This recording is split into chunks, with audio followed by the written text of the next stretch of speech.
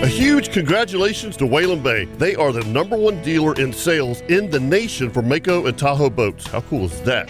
Hey folks, Captain Kevin Favor here for Whalen Bay Marine, and I've been telling you for years how much I love the Mako Pro Skiff series. They're an absolute inshore fishing machine. But don't forget, they also carry tracker boats, nitro performance fishing boats, sun tracker pontoon boats, and Tahoe boats. Now you want some bigger news? Whalen Bay is now the dealer for Ranger boats. The new Ranger saltwater bay boats look amazing. Also Ranger aluminum series and Ranger pontoons, which are perfect for fishing and just relaxing. So now, no matter what your boating needs are, Whalen Bay has you covered. And I can promise you that when you buy your new boat, all the folks at Whalen Bay will make sure your boat is rigged correctly and in a timely manner. You can do all this at Whalen Bay in St. Augustine, located at 845 State Road 207, or give them a call at 217-3778, or visit WhalenBayMarine.com. Whalen Bay Marine, your authorized dealer for tracker boats, nitro, sun tracker, Tahoe, Mako, and now your full line of Ranger boats. And remember, every day is a boat show at Whalen Bay Marine.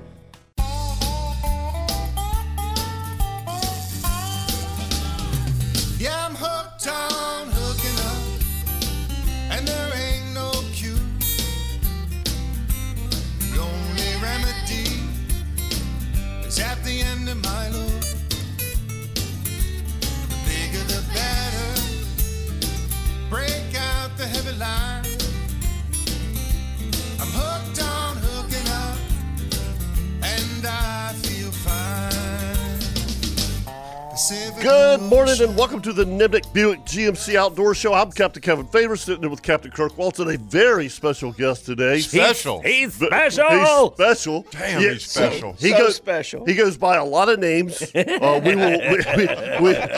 So we're not going to go there, are we? Most of them you can't say on there. Yeah, exactly. But we're going to start out with Captain Larry Miniard, the Godfather. Okay. Yeah. Welcome, bro. Thank you for coming in. Thank you. Man, long time. Three old charter captains right here, boy. A lot of gray beards in this room right now. Yeah, there's no chance of this going sideways today. Yeah, it's going to get ugly. It's going to get ugly. So good to see you, man. It was funny because Loggeman was talking this week about not being able to make it, and I said, man, and honestly, Larry, I hadn't talked to you in a while. I didn't even know if you were fishing Saturdays anymore because Kirk and I we're done with that unless I got a couple kingfish tournaments this year. But besides that, I don't fish weekends anymore. I try not to.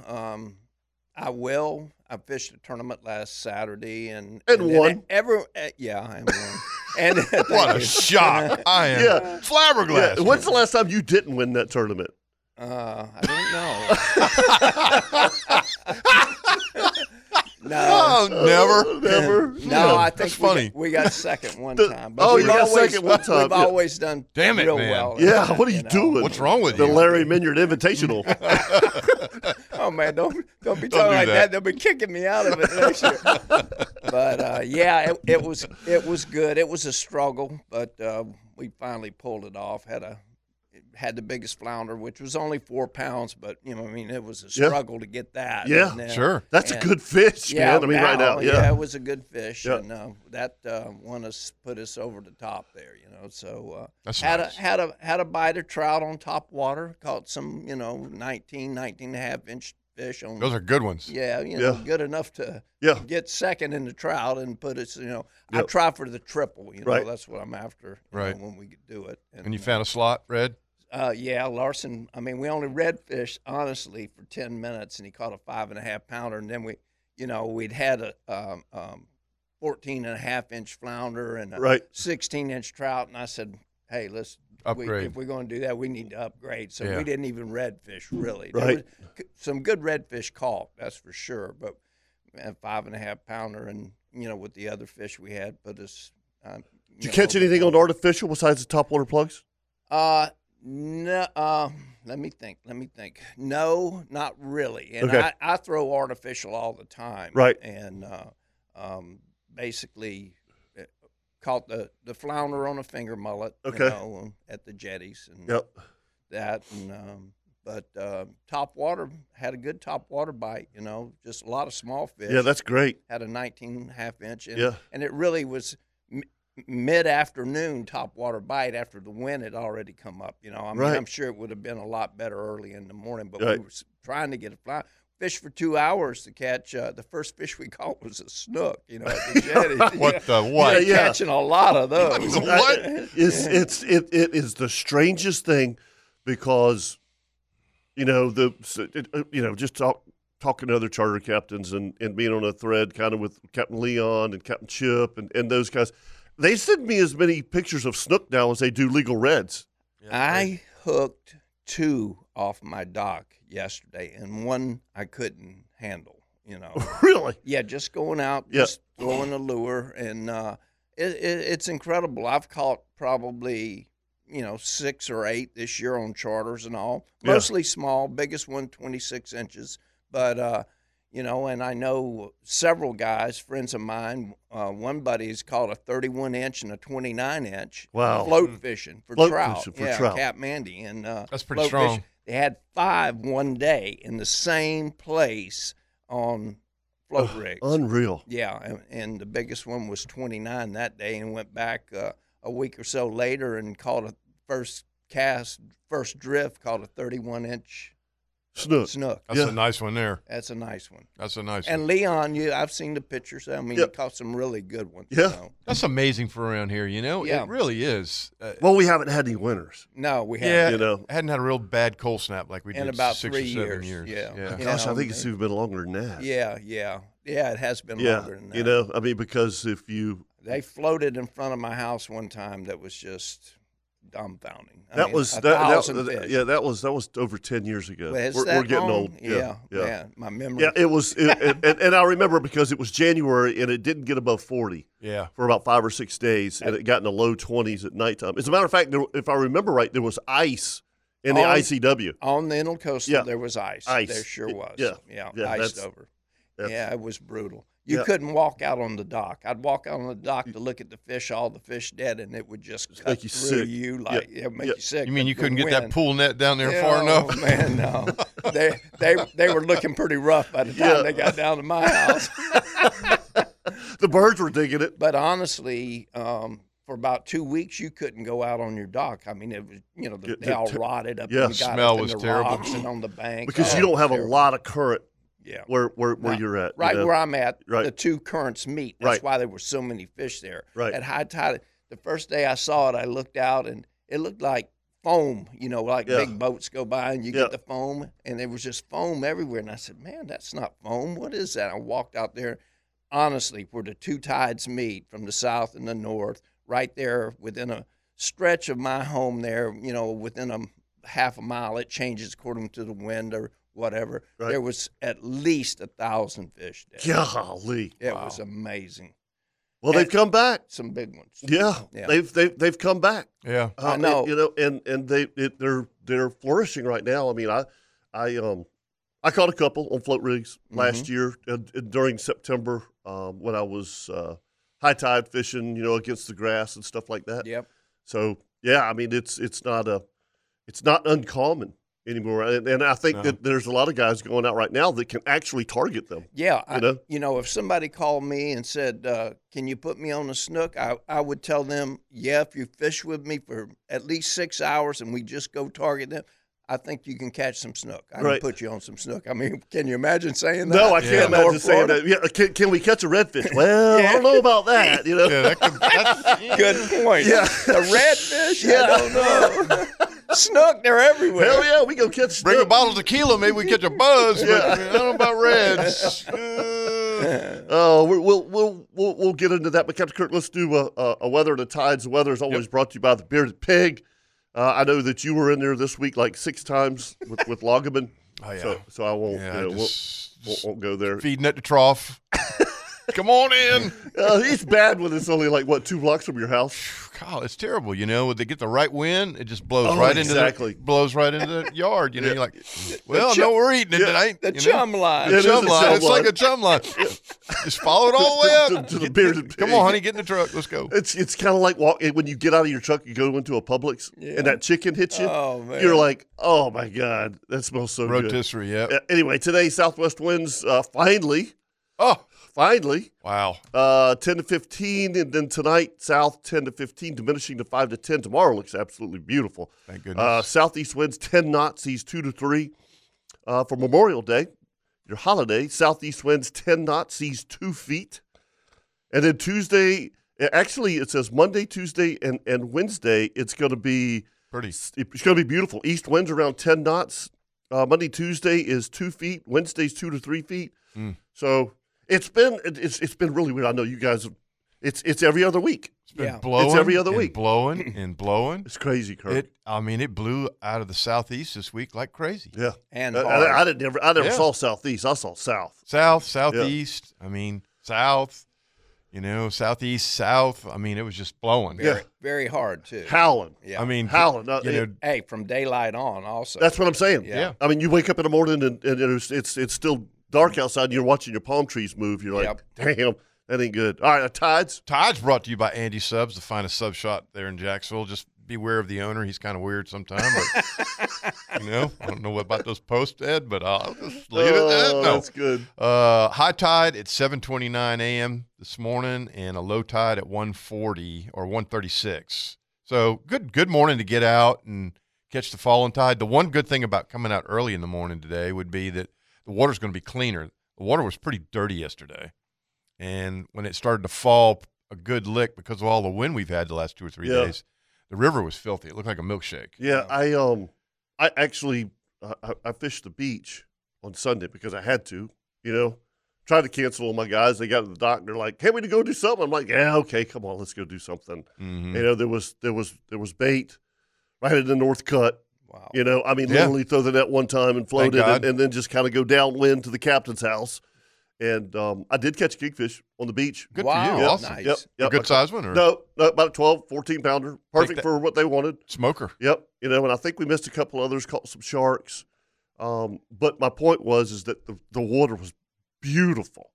Even with all this wind. I was dredging and all. And not only that, it was an outgoing tide. Yeah. I thought, oh, God. You know what I mean? Yeah. And when I started looking at it, you guys know you get that kind of warm, fuzzy feeling, and you get into that 39, 41 feet, you start marking bait, the water's pretty, I'm like, maybe it'll happen. And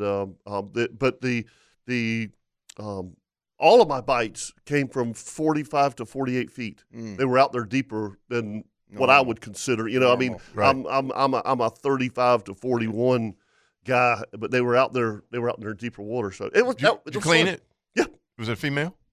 Have eggs? It was a female. It's funny because I caught 4, 5, 6 this week. Now that you say that, and they were egg bearers. Okay. Yeah. Everything I've caught lately have been egg bearers. So maybe they're starting to move a little bit. That's good. Yeah, that's good. Poggy showed up for us finally a couple of days ago, and of course they were hard to get to. Yeah, because of the ocean. Yeah, took Dr. Boggs and his beautiful wife Sarah out on Sunday, and that lasted for about maybe an hour. Yeah. Between the wind and then the squall line started coming. That was a weird day last Sunday. Yep.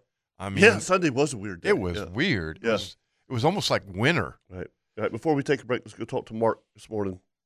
Good morning, Mark. Good morning. Yes, sir.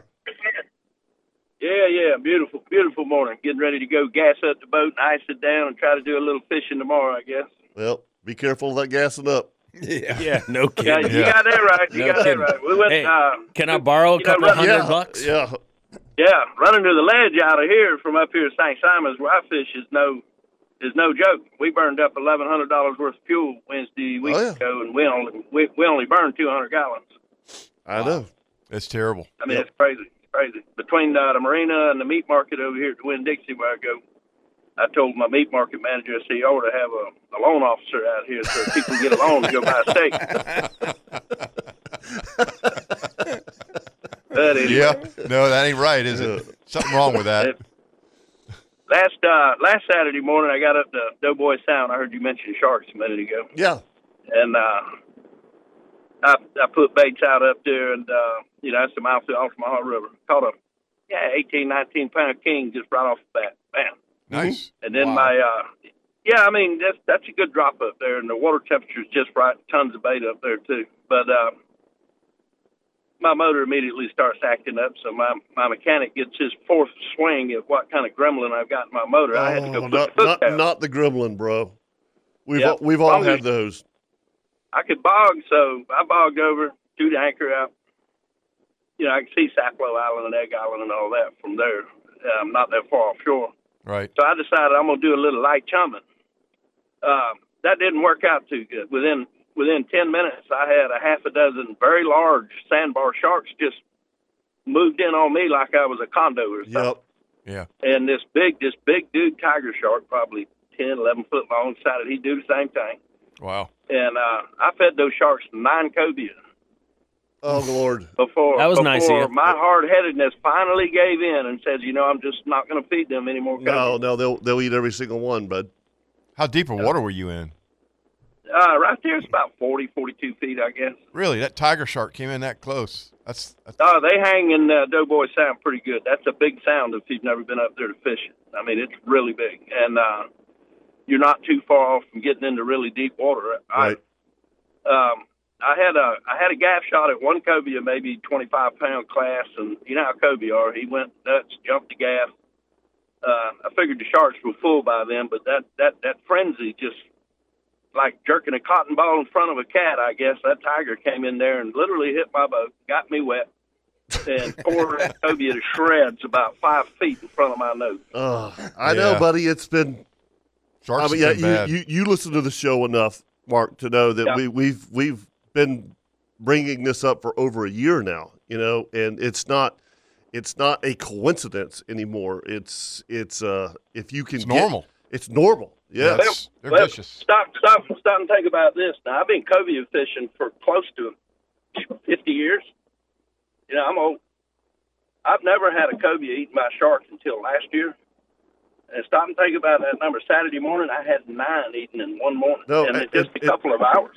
And listen, the three of us right here, we've been cobia fishing a long time. Yeah, it was up till 2 years ago. I had never lost a cobia to a shark. And now that's exactly what I'm saying. Yeah. It's So why do you think that is? I don't know. Because the controls on the sharks. I mean, it's a lot of things. One thing, they closed down the commercial fishery on them almost completely.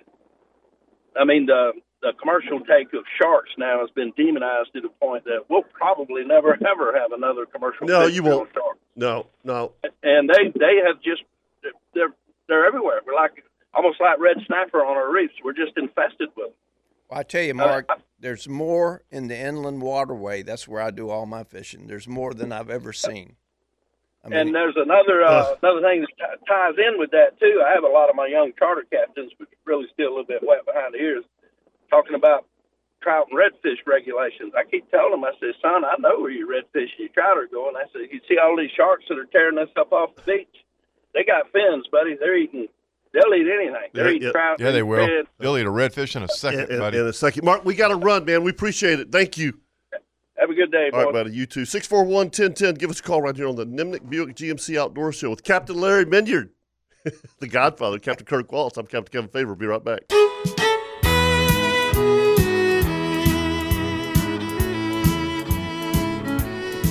Hey, another huge thanks to our buddy Danny at Tire Outlet.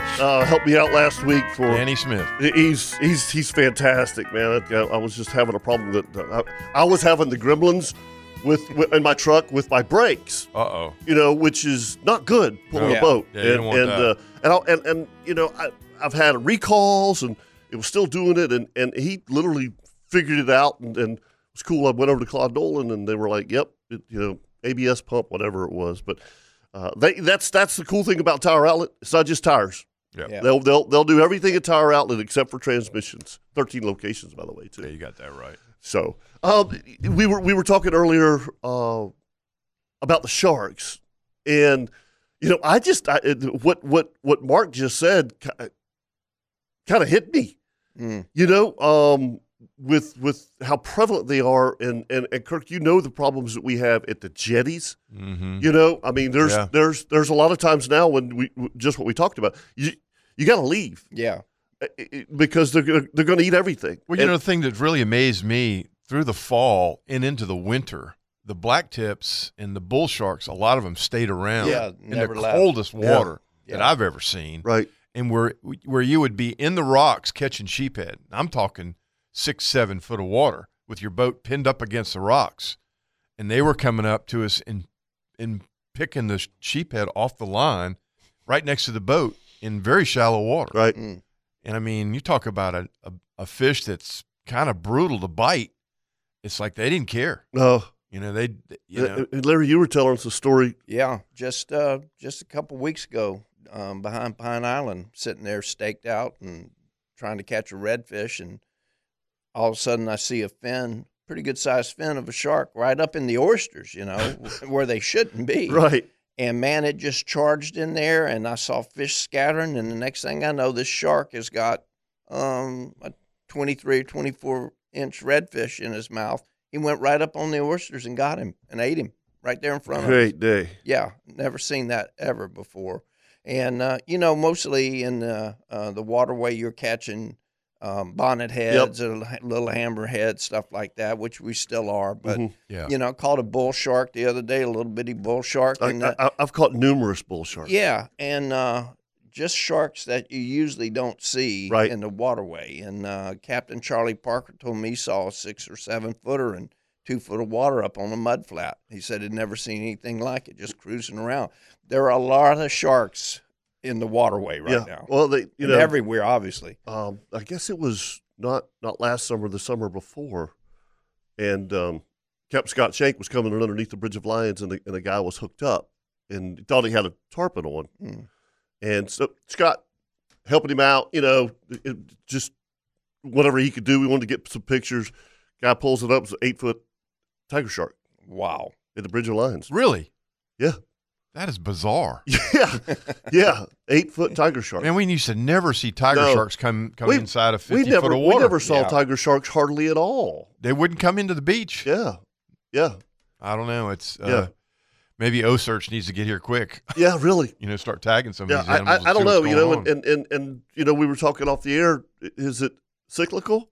Is it something that, you know, I hear people talk about the commercial fishing, and I just don't think that I personally don't think that the commercial fishing for sharks had anything to do with took that many. Took that many sharks, and then when you start really narrowing it down to what we're seeing, you know, we've always had black tips. Oh yeah. You know, I mean, fishing behind trip boats or whatever, we've always had a huge number of black tips. But even with that being said, I just don't remember ever losing fish to them. Yeah. You know what I mean? And then I can remember, and this was like that long ago, the first time I ever saw a tiger shark. You know, probably 15 years ago. And I was going, oh my God, that's the coolest thing I've ever seen. You know, beautiful. Yeah. You know, and now you see them like all the time. You know, it's like it's regular. You know, it's not uncommon to go out there and see a giant tiger shark. But the sandbar sharks are the ones that interest me the most because they are the most aggressive. You know, the bulls are aggressive offshore. Don't get me wrong, but those sandbar sharks, holy crap, man! And we've talked about this too. They've become in tune to our motors. You know, you'll stop on a piece of live bottom that we always like to fish, or you know, some type of a reef, and you'll look down, and here they come, and they're just waiting on you to hook a fish. Yeah. Well, I don't know. I'm, you know, spent 40 years out there fishing, and it just seems, even though we say it's cyclical in our lifetime, right? It just doesn't seem like it's normal behavior to see these animals doing what they're doing. Some of the stuff they're doing. I agree. I mean, it just seeing them going up in shallow water, seeing them taking sheephead off the rocks in November and freaking December. Yeah, you know, with the waters down in the let me ask 60s. Let me ask you this, because these are a lot of places that we fish. People dive. Yeah. Would you dive? No. Well, I wouldn't. Let's put it this way. After 15 years of diving, there's no way in hell I'm getting in the water after seeing what I just saw. Absolutely. You know, I wouldn't dive in limited visibility. You know, I wouldn't dive in an area where the water was murky or there's a remote possibility that you couldn't see very far. Right. You know, I can say that in 15 years of diving and all the hours I logged from the tip of the Keys all the way to the Outer Banks of North Carolina up to Kitty Hawk, I never saw an aggressive shark. Right. Never saw one get aggressive with me. Right. You know, we would see big Goliaths. You know, you see big Goliaths, you see big nurse sharks, giant nurse sharks. Right. See lots of kudas. Never had a shark get aggressive. And we shot some fish, and I know there's a lot of divers off of Jacksonville that shoot fish. Jesse Gregory and some of the boys that have done it for a long time, longer than me. But I never saw one get, pissy with me about a fish. Now, I know some of the other guys have that shot a lot more than I did. Right. But in today's world, I don't know. I just, when I see that, I'm like, God, dog, those things are getting kind of snarly. Yeah. When you see a sandbar shark and you're hooked up to a 15-pound kingfish and you're going, all right, great. The line gets bent, it's rip and drag. You got it halfway to the boat, and all of a sudden you see the torpedo. Yep. And they hit it, Larry and Kevin, like a kingfish would hit a troll Spanish sardine. They do.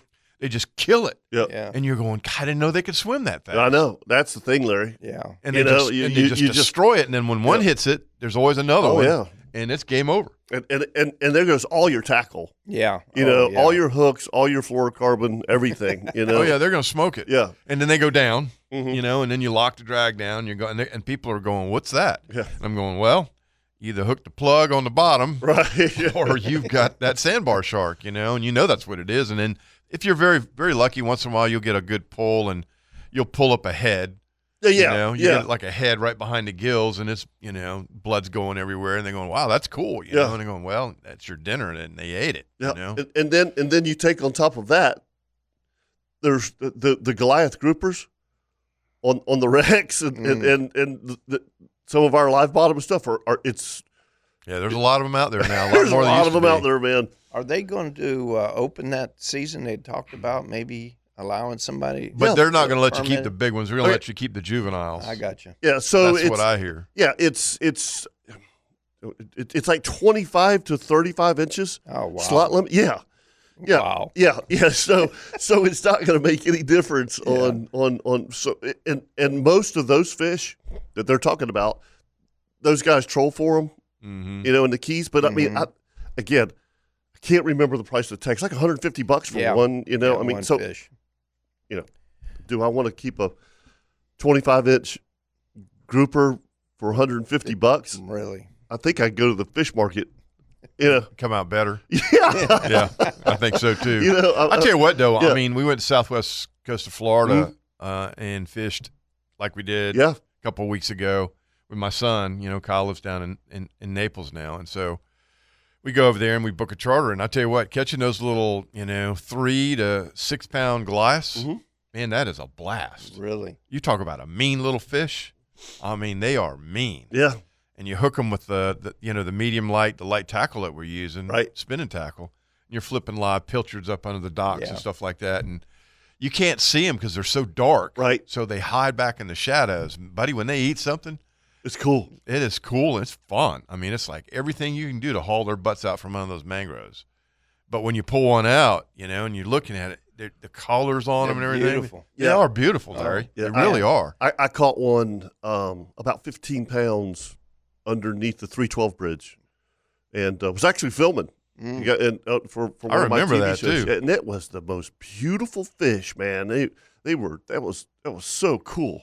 Well, and a lot of people don't realize some of those fish that you hang in that structure, whether it's a dock on the St. Johns River, or the 312, or 207 bridge, or the Dames Point. When you hang those fish and you can't turn them, that's what you got. That's what you got, buddy. Yeah. 9 times out of 10. I had one eat a trout off the top of the water at the 312 bridge. Yeah, and he was all day 100, all day. And when he ate that trout, I was like, "Whoa, that was cool." I mean, I remember it was last summer. I was at the special spot, which everybody knows now is Bunny's Web, right? And so we were down there trolling for kings. I had one of my favorite customers, Eric Montgomery, who's been fishing with me for years. We call him Wahoo Eric because he caught that 70-pound wahoo. And we were down there slow trolling, and he hooks a king. It's about 15 pounds. And we get it up to the boat, and I'm getting ready to gaff, and I'm looking down. I got one hand on the line. You know how you kind of lead those small ones with your left hand, and you got the small gaff, and you're just going to hit them right behind the head.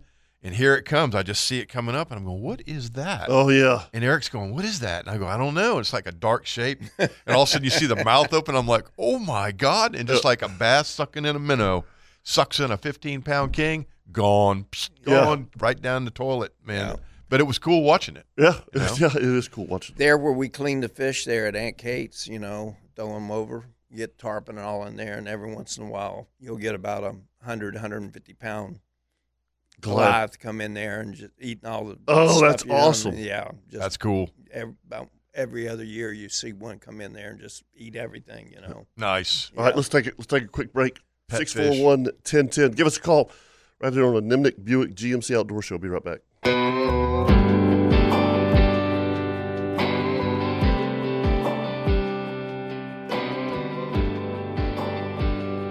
Checking that out? Yeah. Yeah, this is Kinda digging that. What's that? it's called Turkey Talking.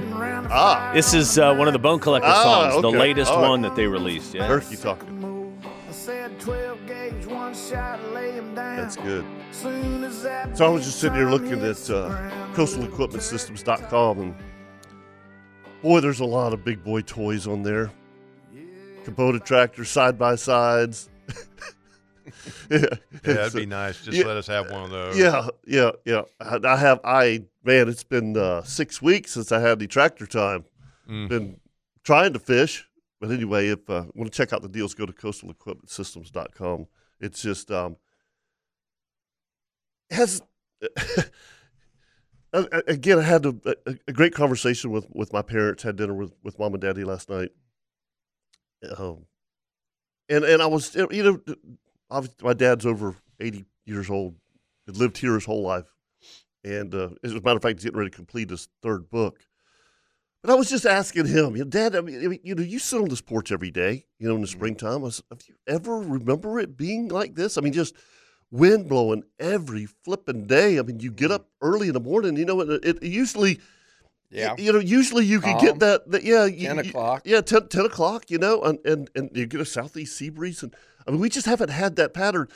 Last year, and I talked about this last year, I'll never forget, I did more inshore trips in June last year than I've probably ever done since I was a full-time inshore guide.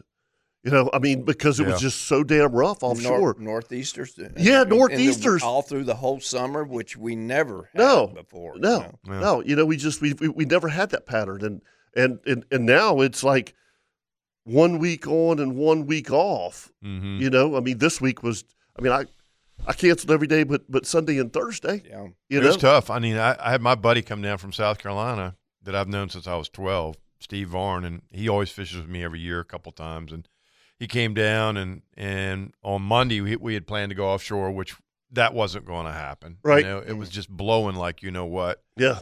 We were able to get bait, which was kind of cool. So we ran out and got pogies. Then we had to duck back up in the river, and we fished. And we had a good time, caught some nice reds, and had a good day. And then Tuesday, fortunately, the wind kind of turned, it quartered a little bit and got a little bit of west to it. And we were able to get bait. And I ran all the way, to my house at 16th before I turned. And then I turned east, and I laid it in the trough at around 58 degrees. That way we could get out to the Pablo grounds and caught some fish out there. But, it's been tough just trying to get out because of the wind. This week was just, the last couple of days have been a blowout. You just can't do it. I couldn't get offshore yesterday or the day before. Yesterday was just brutal. We went out there and got bait, and I looked at Charlie Coring, who has fished with me for years and retired New Jersey police officer, and I said, well, we're going back up the river, and I know he's going, well, thank God, because it was sporty out there. I like I told you guys, did a trip on Sunday, and I haven't fished a weekend in a long time. Special guest, from Mr. Mark Helmnick at Claude Nolan, so I said, yeah, I'll do it on Sunday. And I launched it because I was going to pick him up at 7:30 at Comanche Cove, and I launched it like 10 till 7. Mm-hmm. And there was more boats putting their boats on the trailer. Oh, yeah. There was a lot of that. You know what I mean? I'm going, they're coming back in, man. Oh, boy, I don't like our chances. And not only that, they all had slickers on. They were soaking wet. Now a lot of those guys were trying to make it to the break. Oh, they wanted dolphin fish bad. Yeah. Mayport was a zoo Sunday morning. I couldn't believe it, man. It was packed. People, and folks, I'm not trying to be an old cudgmudgeon or whatever, but when you pull up to the boat ramp. A what? Cudgmudgeon. A cudgmudgeon. That's a new one on me. Yeah. I've heard curmudgeon. Yeah. Whatever. But I'm just saying, you don't need to pull up to the boat ramp and zip around in there like you're at the the Daytona International Speedway. Get off my lawn. There are young kids walking around there with their parents on Sunday last week, and these guys, they were all dead set on going out dolphin fishing. Yep. God bless them, and I hope they have fun doing it. But that's it just I watched a lot of folks just act kind of wild and crazy at the boat ramp on Sunday, and it's just not necessary. Or trying to get in the water, and I'm not trying to be, because I don't fish weekends anymore because that's of what this. It is, man. I don't, seriously. But I get in line and wait like everybody else. Well, people are still like putting rods on the boats. And, you know what I mean? They're blocking the ramp. Blocking the ramp. Yeah, I know. I see it all the time. I'm like, I mean, I don't want to be Captain Kirk here. Curmudgeon. Yeah, but I'm like, hey, I mean, what are we doing here? Stick in the mud. Yeah, and they're like, hey, calm down. I'm like, okay, I guess I'll calm down. Yeah. Man, I see it all the time at single boat ramps, too. It's not like there's 3 or 4 places to put in. Right. They pull up, and then they get out and start getting the stuff out of their truck. They got the whole ramp blocked. Yeah. I mean, I don't know. I just thought about it last Sunday. I was watching, and I thought, golly, guys, number one, have a little patience, Number two, when you back your boat in, turn your lights off. Oh, exactly. I know. Hate that. It does. Then you can't see the spot next to him to back your trailer in. We have had that as a ring power tip like 10 times. Because it drives us you're crazy. blinding the people. Just reach over, grab the switch, turn it to the left. It cuts your lights off. That way the people that are backing in can see the boat ramp. Back end. Yeah, see the back end of their boat. All right. Kirk, I just want to say, I think all these things are legitimate. I don't think you're a crudge-mudgeon at all. At all. Thank you, Chris. Yeah. Coming from you, that means a lot. Let's go talk to Chris this morning. Morning, Chris. Morning, Chris. Good morning. Good morning, fellas. Kirk, you're one of the nicest fellas I know. You're not Chris. a curmudgeon. Thank you. Folks, this is my buddy Chris Stevenson. He's a good guy. Oh, goodness gracious. The flip-flop thief. Yeah, that's right. We was out there last Sunday, Kevin. We left the dock at 4:15, going to the break. Yeah. We fished that Fernandina Blue Water tournament. Did you really? Did you really go? Yeah, we went. We ran for 3 hours in the dark, and it was brutal, just like you described. It was 3 foot, 6 seconds apart. It was a tough go. What was weird, Chris, is it started out, I got to the boat ramp at 6, and the boat ramp was packed, and people were running around going crazy. With their lights on. With their lights on. Idiots. Yeah. Anyway, it was pretty calm. I couldn't believe it. And it was like the sun came up. As soon as the sun came up and crested the horizon, it was like somebody hit a switch, and the wind went 0 to 15 knots. Yep, it did. I was like, holy smoke. And then those squall lines started coming down the beach. Mm-hmm. And I had Dr. Boggs and his wife. We didn't see the squall lines. Oh, we got soaked. Well, you couldn't see anything anyway. We got soaked, but it wasn't fresh water. It was salt water. Well, we did too. I mean, we went to get bait. I told Dr. Boggs, I said, we'll just go over here and get bait and wait it out. Maybe this is just a fluke and it'll die. Because the forecast was what, 5 to 10? Yes, it was. 5 to 10 out of the southeast. Yes, it was. And everybody was going offshore. Yeah. I mean, that's where I was going. And it was it ain't happening. Yeah, when the flags are stiff at the ramp, you're like, oh, God. It was weird, too. Go ahead. The 30-mile mark is usually the telltale of what the day is going to be. That's what Russ always used to tell me. 30 miles will tell us how it's going to be. Yeah. At 30 miles, it got worse. Yeah. Did you catch any fish? We had 2 wahoo right off the bat. Right off the bat, we had 2 wahoo. We had 3 mahi to 21 pounds. Had a gaggle of saber-toothed ledge trout and 1 reef donkey. Oh, boy. Goodness. But we didn't have a lot of fish, but we had just enough fish to get second place. There you go. That's good. Yeah, it was awesome. Needed a back brace for 2 days and some Advil, but you're okay. Yep, a back brace and a dentist appointment with Dr. Gully, and we're all good. Hey, It's hateful when you got to wear a mouthpiece when you go offshore. I got a radio call. I guess it was 9 o'clock that morning. And it was Chris Rooney, and he said, "Well, how bad is it over on the beach?" And I said, "Well, Chris, I said it's pretty skunky." Mm-hmm. I said it's 2 to 4s. It's tight. Wind's blowing 12 to 15 knots. I said, it's not pretty. And he said, well, we're jigging bait over here at MR. They were over at Maxie's Barge jigging bait. And I was like, well, and my buddy Tim Carney was on the boat. And they said, well, we're still thinking about going. I said, well, God bless you. Good luck. Y'all be they were still going to go further offshore? Oh, yeah. Oh, man. So they went out. Oh. They went out. I'm sitting at the house, and I am sleeping, and I hear the phone buzz at 10:30 that night. It was Tim Carney. They just got back in. Wow. So they left. They left the dock at 4:35 last Sunday morning, and they got in at 10:30. No, thank you. Sunday night. The last time I fished with Chris Stevens, he picked me up at 3:30 at the Mayport ramp and dropped me off at 8:30. And I said, I'll be damned if I'm ever going fishing with you again. That's it. Yeah, that was it. And I haven't. I have not fished with him since then. Yeah. But Kevin, we did wear the wahoo out that day. Yeah, we did. We did catch fish. We caught them from daylight to dark. Yeah, we did. He has PTSD about this fishing trip, though. I can see it in his eyes. Yeah. Yeah, I've scarred him for life. Yeah, there's no doubt. For 2 days later, I'm like, I ain't never going fishing again. I quit. Thanks, buddy. I'm selling my tennis shoes. I'll see you in a little while. See you, Chris. Yes, sir. All right, buddy. Yep, 641-1010 if you want to give us a call right here on the Nimnik Buick GMC Outdoor Show. Captain Larry Miniard, Captain Kirk Waltz. I'm Captain Kevin Favor. We'll be right back.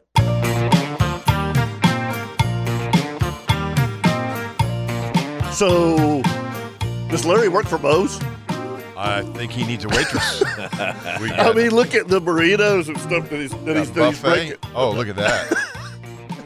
Are your hands clean? Mm-hmm.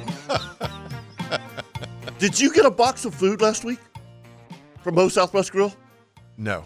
They obviously we were burritos. Yeah, they brought them all in after you guys left. Well, that's why I didn't get a box. I thought that, but you came over after my first seminar, right? Yeah, I came over and shot the breeze with you for a few minutes. Yeah, there was a whole table there of burritos and stuff. I didn't even see it. Thank you to Moe's Southwest Grill. Yeah, I didn't see that was fantastic. So and by the way, thanks to all the guys at Fish Bites. Yeah, that was a lot of fun. It was. How did the seminars go? The seminars went great. The first one, I don't know, probably had 20 people there. Nice. And then the second one was slow. But the cool thing is that with the second one, because there wasn't so many people there, you could really kind of focus on what they wanted to know. Yeah. Nice. Does that make sense? Yeah, individual hands-on. Yeah, more hands-on. It was a more intimate setting. Yeah, exactly. Well, it's a beautiful venue. I mean, sitting up under those oak trees. Yeah. On that veranda in front of the shop, it's very nice. Yeah, it was. And Chris, when Harold showed up with the baseball, that was classic. Well, what was classic was Harold comes in and he brings us breakfast. Yep. Thanks, Harold, by the way. That was really nice of you. Coffees, the Chick-fil-A, the whole smorgasbord. And then he sits down in the chair and he said, and also I brought something else. Yeah. And all of a sudden that ball goes straight up in the air. He starts flipping that ball, and I died laughing. And so for those who didn't hear last week, give him a Jeff decided to open up his yap and said that the Home Depot was a baseball throw away from Fish Bites. Right. And so, let's see. I was like, I kept looking at it, and I was going, I don't know, man. I don't know. and then he starts laughing. He goes, I don't know either. And Harold brought the baseball in. And Harold goes, I think that's a little further than you think it Yes, is. it is. And how did the throws go? Okay, so the first two were very ugly. First one was the worst. Yeah, first one was the worst. It was literally a fastball in the dirt. I mean, it was like, holy crap. What do you call it, a worm burner? Yeah. And then the second one was just a little bit above that. Well, the first one went into the shrubbery, right, into the dirt. Right. Oof. And then the second one, he kind of got over there and did all these weird exercises and putting his arms above his head and doing calisthenics. the wind up. He's warming up. He's going, all right, boys. And I actually videotaped it, and we have not posted those videos. So Harold sent us a video also, which was fantastic. I'm not sure. So I have to give those to Tara and let her but figure on the third throw, he made it to the building. Yeah, the third throw, he actually figured out the perigee and the epigee because he knew he had to throw it up. Mm-hmm. So he had the pedigree to figure out the perigee and the epigee. Yeah, that's right. So exactly. It was. Now, did he hit it on the fly or did he bounce? He did. No, on the third one, he hit it on the fly. Wow, way to go, Jeffrey. Yeah, but the first two were. It was pretty funny. It was actually very funny. Yeah. So, well, we had a caller that called in while we were on break, and he had a question. He wanted to know, and we've got the expert over here. Yeah, we do. Chowing down on his own burritos now. Yeah, I was going to say. Right have a seat, Larry. We got some questions for you. Yeah, tell me about. Sound like a cookie monster over there. But so somebody he wants to know how to catch a snook. He wants to know where to look for them and how do they eat. Mm-hmm. And lastly, I've never eaten one, so I don't know. If you've never eaten snook, you just don't know what you're missing. Really? I mean, it's. And the reason that I wouldn't put it in my top two here is because we don't. It's not something that we regularly catch. Yeah, we can't target them that way. When I lived in Southwest Florida, Carrie and I lived in Fort Myers, and I fished a lot down here, and we caught a lot of keeper snook. It was 100% our favorite. Mm-hmm. I mean, it's outstanding. Now, they, as in snook, were just like a lot of other fish. People never ate them because they said they taste like soap. And the reason is because the skin does. It has don't leave the skin on it. Yeah, but once you take that big fat fillet off there, it's as good as anything you will ever eat. I can promise you. It is funny too. I've noticed that like, and I haven't caught a lot of snook until Kyle moved down there and go down there, and that's just about all you catch. When you grab, especially a big snook, the scales and the skin have a funny kind of a rough feel. They do. And the bigger they are, the rougher they feel. Mm-hmm. It's kind of weird. Yeah, it is weird. But it's interesting. So he was asking about how and where do you catch them. Here's the deal: we're catching them everywhere right now. I mean, docks, the damn creeks in St. Augustine. It looks like you're in the Everglades or Southwest Florida. The mangroves are huge. Yeah, huge. Flip popping corks underneath those big live shrimp.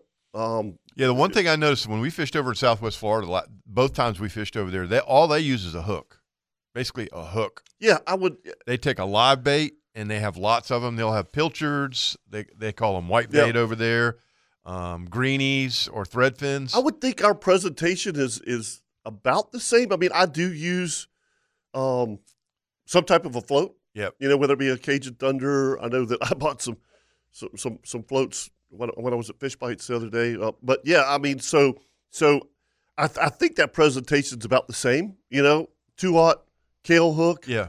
Little tiny split shot. Larry, I got to not to interrupt Kevin. How's that burrito? Oh man. Got it all over his shirt. Yeah. Gone. Got it all over. Most of it. Most of it's in my sunglasses. I couldn't stop laughing. I look over like save some sausage from inside your sunglasses. All side of his beard. He's picking eggs out of his nose and everything. Nose hairs. Hey, it's like, man, this outdoor show's fun. You get me up at 4:30 to cook for you. I'm eating it. I'm eating this. Dadgummit. That was funny. I got it at 4:30. Y'all better eat this stuff. And I was like, yes, ma'am. Yeah. But over there, it was funny, when they'd go get 200 or 300 baits, and you'd throw the bait twice, and they go, all right, change it. If it's not alive, they won't eat it. Right. Now, I've never done that here, and it made me think because I fish a lot of docks on the St. Johns River sometimes, and I thought about that. Would you be better served like if you put a live shrimp or a live pogie on there, and just with a hook and no weight? Well, I tell you, the big snook. They're very smart. Yeah. I mean, especially in places like down south where they're fished a lot. Right. Under the docks and all. And you'll see 30-pound snook down there, and you just put baits by them, and, I mean, they won't touch it. They won't even look at it, right. Yeah. up here it seems to be a little different. They're a little more aggressive because, I mean, it's kind of a new deal up here, you know. Mm-hmm. And honestly, most of the fish are caught up here or accidental while we're fishing for other things. Right. You know? So, and I've talked to Leon and Chip about this in your neck of the woods, especially like in front of your dock. Right. Which I have fished all of that from a dock a lot of times, right? When I was growing up, you always see juvenile pogies, big schools of them, just going up and down, up and down. You know, one net full of those is 300 baits. You know what I'm saying? Right. I mean, that's exactly what they're doing in Southwest Yeah, Florida. it is. I mean, you could take those. And they're flipping them, you know, taking Handfuls. the big the scooper, scooping them, flipping them out, getting them in a frenzy. Well, they get those wiffle ball bats, Yep. and they cut that That's right. top of it off at an angle, Yep. and they just go down in there with a net, and they scoop it up, and they put them in there, and it's got little drain holes in the bottom, throw it. and they just fling it. Well, that's what I'm saying. I mean, we could do the same. We could do the same thing. Same thing. Absolutely. Pretty, but it's not what we do. You know what I mean? It's not something that's Well, been we're done programmed doing something different. Right. That's I guess that's my point. I don't think we're still programmed into let's go try to catch a snook. Now, by the way, when growing up there, going down when I fished with cousin Bobby and Jay and stuff like that. All right, I was always adamant about I had a 5-gallon bucket, and I would always have pogies in that dead, you know, because I grew up chum fishing offshore, so I always thought, well, hell, why can't I chum fish? And it worked. Yeah. I mean, we caught reds, we caught trout, we caught all kinds of stuff doing that, you know. So, but I think that if you took those baits and chunked them around those docks and stuff like they do, I think you could do the same thing. I think you could too. I think one thing that would hamper that up here is our currents are so much stronger. I agree. Than down south. I mean, they've got tides, foot tides, you know, and stuff like that, and so you would have to pick the right places to do that. But docks like that are not out of the current and such, or grass points and things where are sunken wrecks. And you know, the other place that I've done it, and I've done this numerous times, is at the St. Augustine Rocks when those big blues are in there. Oh man! And I haven't seen that in a few years. But I used to every time when I came in from offshore and I had a well full of pogies, I'd go anchor up for like 10 minutes, you know, in April and May, and chunk the rest of my pogies on those rocks. Just watch them eat. Oh my gosh! Yeah, well, you catch them too. You know, so Travis, Gary, you're going to have to hang on because we got to take a break. And we're going to have an LV Hires Gear Tip of the Week right here on the Nimnik Buick GMC Outdoor Show. Be right back.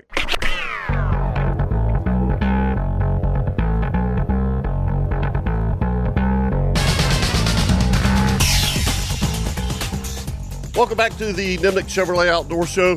Captain Kevin Favor, Captain Kirk Waltz, Captain Larry Miniard. Chef.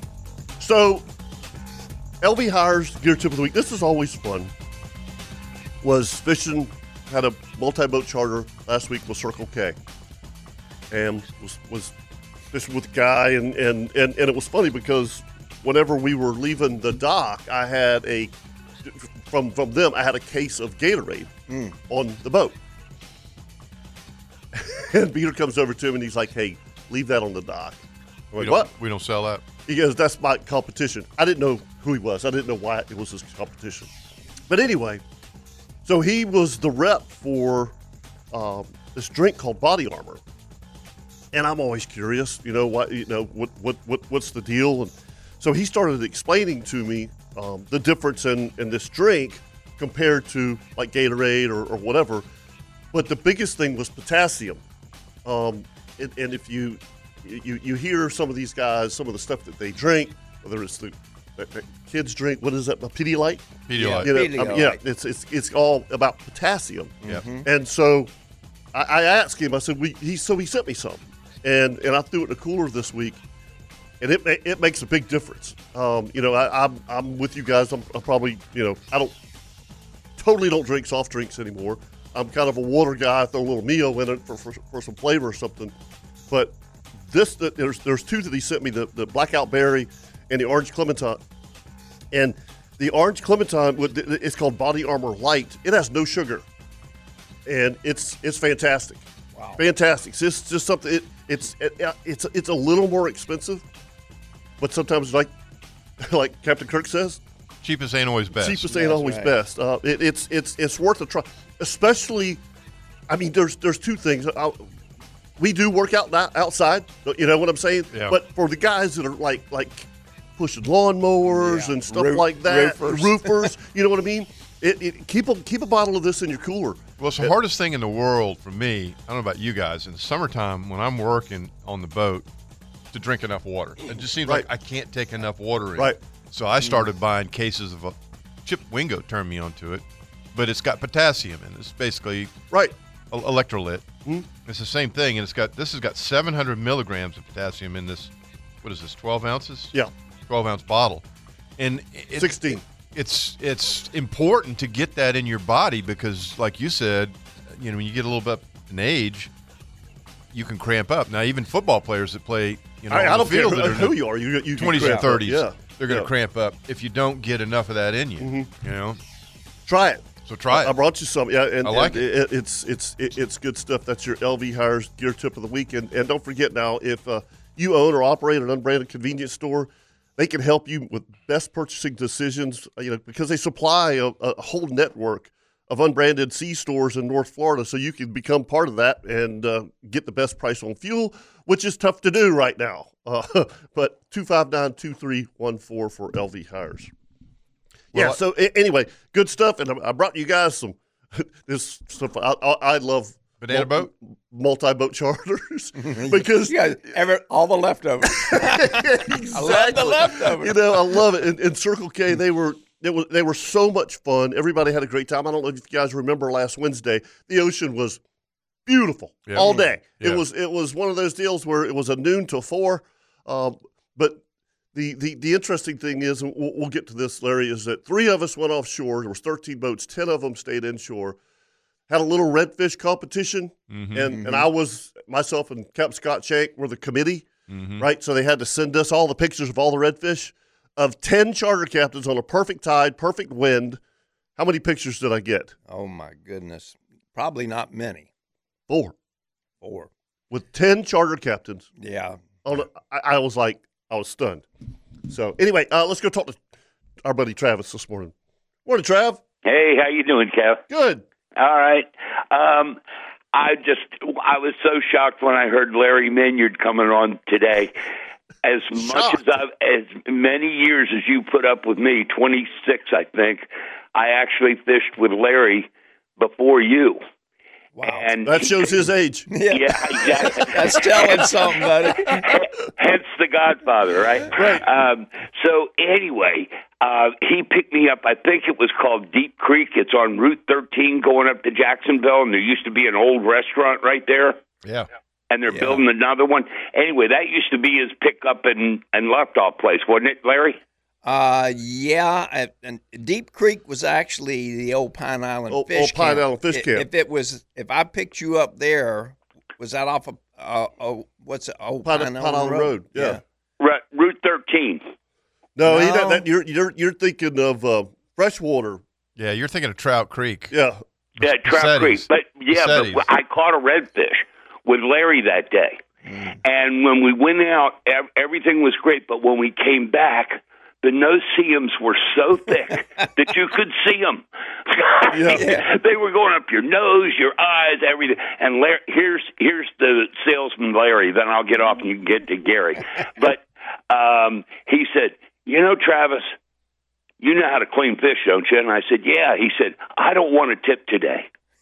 I really don't want to tip today. I said, why is that, Larry? He said, because I'm going to give you that fish whole, and you're going to take it home and clean it. But I don't want to tip today. Do you remember it, Larry? I don't need that money today because I don't want to get eaten alive. Hey, he was adamant. It ain't worth $50 for me to sit here.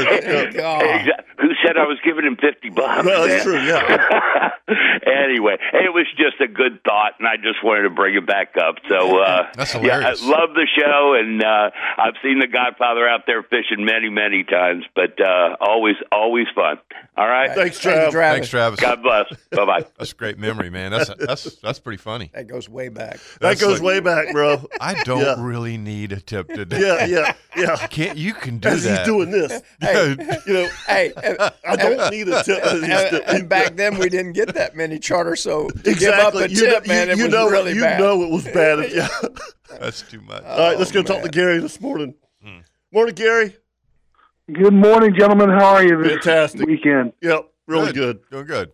Good. In honor of Memorial Day weekend, I was wondering if any of you had a story of a serviceman we lost in the line of duty, or in lieu of that, just a general fishing or hunting story of a time spent with a veteran. That's a tough one. That is a tough one. I fished with a lot of veterans. Yeah, a lot. absolutely. Actually had some in the boat yesterday that were Army. So I fish with my daughter a lot. She's in the Air Force. Yeah. Yeah, You know? there you go. But as in, Gary losing someone to that effect. No, I have not. Thanks. I was just wondering because there's always a fishing story. You guys always have a particular story. So. I've got a lot of fond memories. I mean, we've had a lot of we've done charters with Wounded Veterans of America, Wounded Warrior Project. Mm-hmm. I mean, a bunch of different of the associations that are involved with the Veterans Administration or veterans that have served in our armed forces. I worked with the MWR over at Mayport Naval Station, so taking some of those guys fishing over the years. And they're always fun. Yeah, it is. Yeah. And we're always grateful for that. Yep, absolutely. For their service to our country, no doubt, I appreciate it, guys. I just wanted, thanks, to honor the holiday. Yeah, absolutely. Yeah, absolutely. No Thanks, question. guys. Thanks, buddy. All right, buddy. Thank you. So, Larry, Travis brings up a lot of good memories, and we're catching up, you and I, because we go different directions at times, and we don't. The only time I see is we wave at each other. Exactly. Yeah, you know what's so funny? Yeah. And this is great. This is so funny. Larry and I fish a couple of the spots that really not very many people fish. Yeah, I saw you there the other day. I said, "Who is that in my place?" Yes, he did, because I could see him coming down the intercoastal, and he's kind of easing closer to me. Who is that? And I could see him. He's giving me the evil eye, and he's like, "Oh, that's Favor." Hey, and I'm waving the whole time, and he's like, "Get out of my hole,"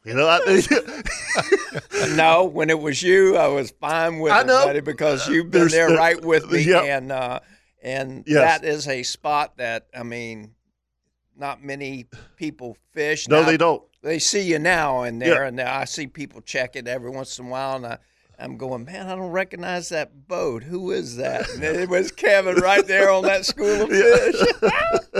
It was good.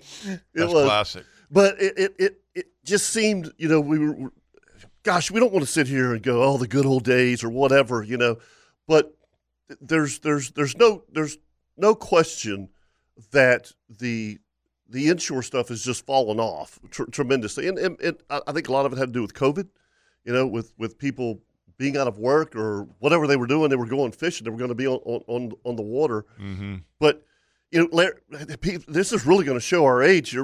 Larry and I were doing charters before there was a trolling motor. Yeah, I mean, before and then when we started using trolling motors, they didn't make a saltwater one. I remember you were the first person I ever saw use a trolling motor, and I was like, "What in the world is that?" And then it hit me. Oh my gosh, he's freshwater fishing in saltwater. Yeah, And it changed our fishery. It changed the whole thing. Back when we started, and when Kurt's talking about the first times we were using years ago, just using trolling motors, I could use the trolling motor and troll right into a school of 50 or 100 redfish, and they'd swim around the boat. Yeah. And you just could flip right out. Now you turn that trolling motor on, everybody knows it now. Yep. I mean, they're gone. Honestly, right. I see them get up almost 100 yards away and take off if you're using a trolling motor. They're just they're tuned into it. Tuned in, man, and they know. And you don't see the schools that you used to see, you know, and all that. Because, I mean, we have a lot. Jacksonville's a giant community, a giant town and city, and we just have a lot of fishing pressure. And this is just my own opinion. I wish they'd have never upped the redfish to 2 per person. We all said that. I mean, it should have never been done, and it should go back to something different because they're getting hammered.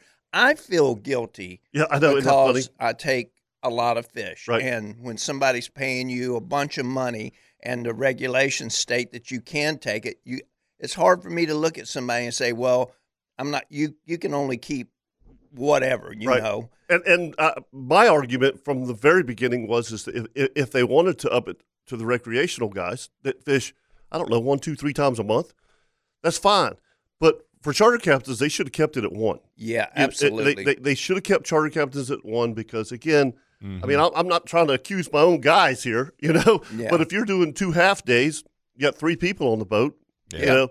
I mean, and you could keep yours. Yeah. You know what I mean? It's but something needs to be done because you know I know we need to take a quick break and we will, but I want to continue this conversation because I find it very interesting because the 3 of us, I mean, we grew up here. I mean, you know, inshore fishing, and we've seen the good, the bad, the ugly, and the changes, and I mean, it hasn't gone away. It's just different. It is totally different. Yep. 641-1010 if you want to give us a call. Right here on the Nimnik Chevrolet Outdoor Show. Be right back.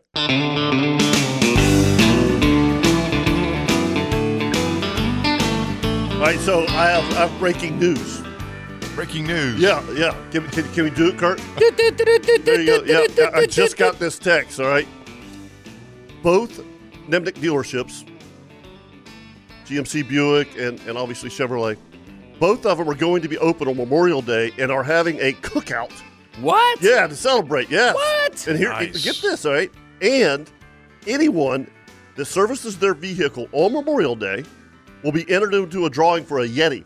Wow. All right, so if you need your oil change or something, I mean, I'm just saying.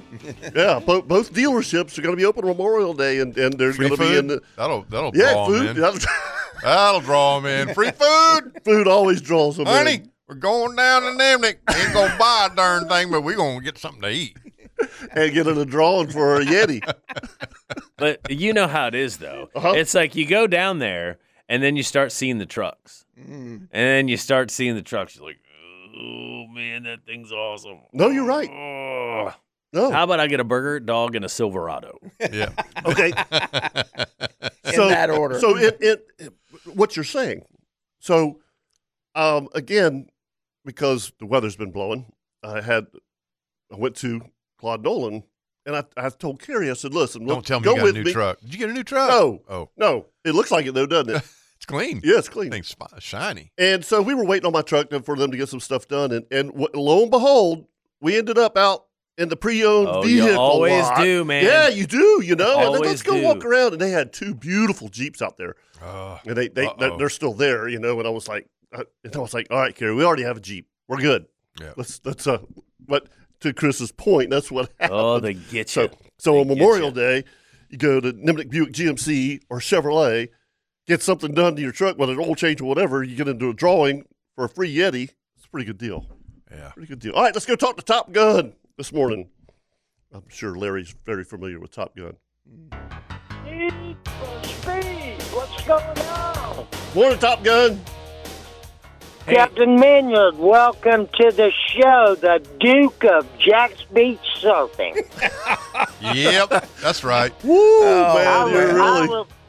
I remember you from school at Flunkum, You Betcha. Yeah, you got you, buddy.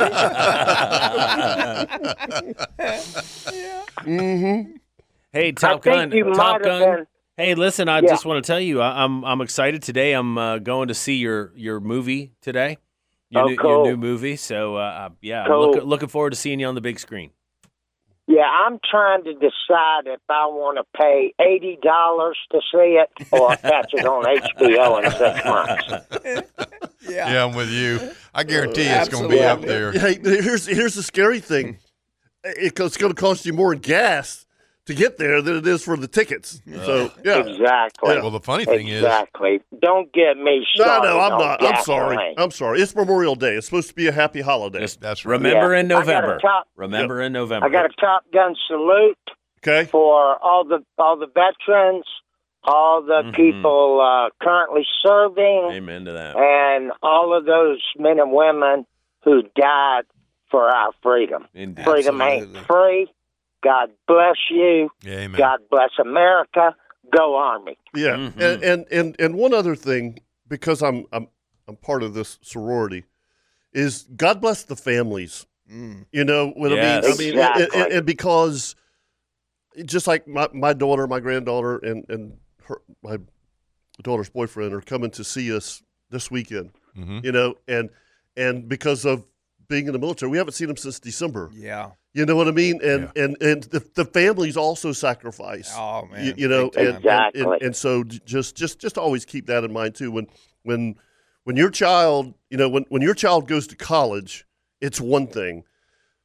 But when your child is in the military and they're sent overseas for 15 months, that's right. It's a totally different feeling, bro. Especially in this world today. Yeah. You never know what's going to happen either. No, you do not. You do not. You look forward to that phone ringing with their name on it every time. So anyway. So Top Gun, did you remember the big kahuna here from the surfing days? Is that I want to get back to that. Correct the Moon Doe. Yeah, he was a big shot. Yeah. For sure. We called him the Cat? Yeah. The Cat. I mean, you know, I've seen pictures of him. I surfed with him back in the 70s. The Cat. No, he could rip those waves. Oh, yeah. I can tell you that. Hey, guess what? What? A buddy of mine, for my birthday, took me to the Bearded Pig. Hey. And I know you want to know what I had, so go ahead. Ask me. You have the brisket. You get the brisket? What'd you eat? I had the fatty brisket. There you go. And boy, it was really good. But let me tell you what was the fantastic part. I got the baked beans, and they got baked beans that's got 5 different beans in them, and they taste just like baked beans. I don't get it. And they're delicious. They're delicious. Hey, I was at a customer of mine the other day doing some work, and they got a pool, and they had told me, you know, anytime you get hot, jump in there. Well, it was about close to 90. I was burning up, and I took my shoes and socks off and my shirt, and I jumped right in that pool when I got finished. You know what the best thing is about jumping in the pool when it's close to 90 degrees? What's that? There's no sharks! That's the truth. Yes, there is no sharks in a pool. You don't have to look around. No. Yeah. This man was driving down the road in this big dually, and a cop pulls up beside him and flags him over. So he pulls over, and cop pulls over, gets up, walks up to his window, and he says, how long you been driving around with a totally busted-out taillight? The guy jumps out of his truck, and he says, oh, my God, wait till my family finds out. And the cop, looking kind of confused, said, where's your family? He said, they were in the motorhome attached to the back of the truck. LTS, baby!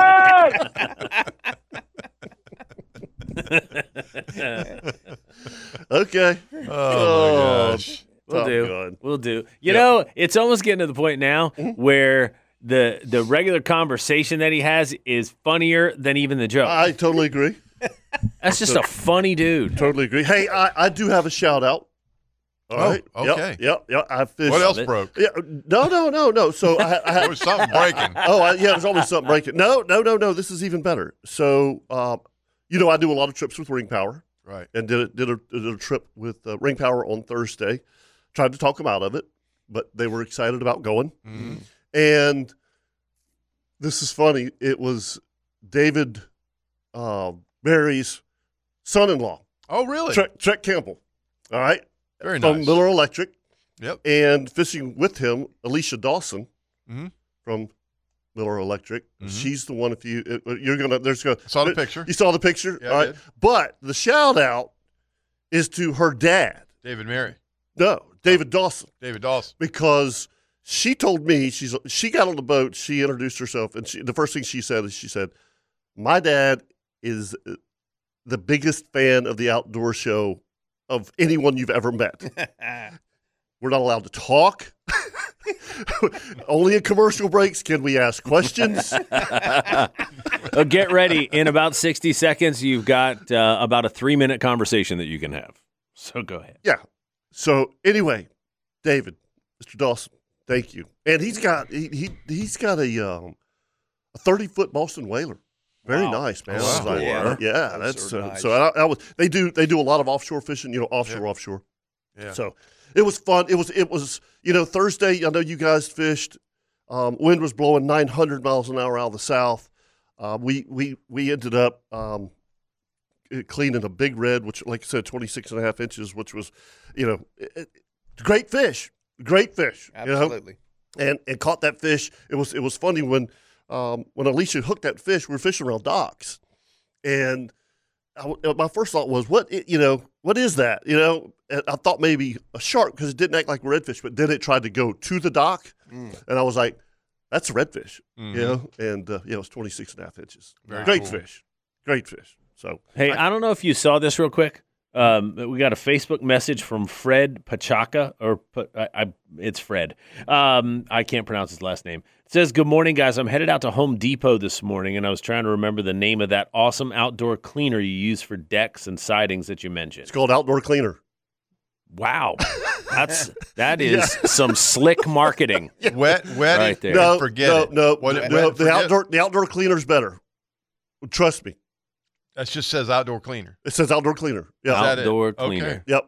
That right there is branding. That's impressive. And if my wife is listening, which I believe she probably is, take a picture and send it to me because I'm almost positive it's called outdoor cleaner. And most of the time when you go into Home Depot or Lowe's or something, it's right up front.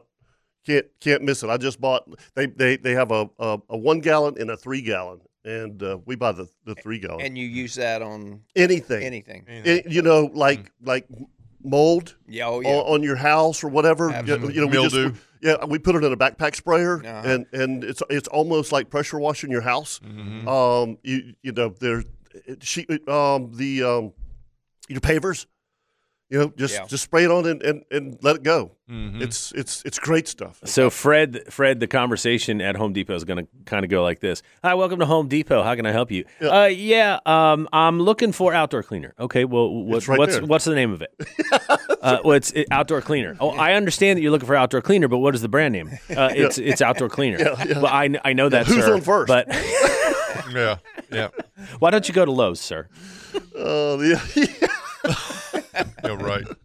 641-1010. Give us a call right here on the Nimnik Buick GMC Outdoor Show. Captain Larry Miniard, the Godfather, sitting in for Loggeman. Captain Kirk Waltz. I'm Captain Kevin Favor. We'll be right back.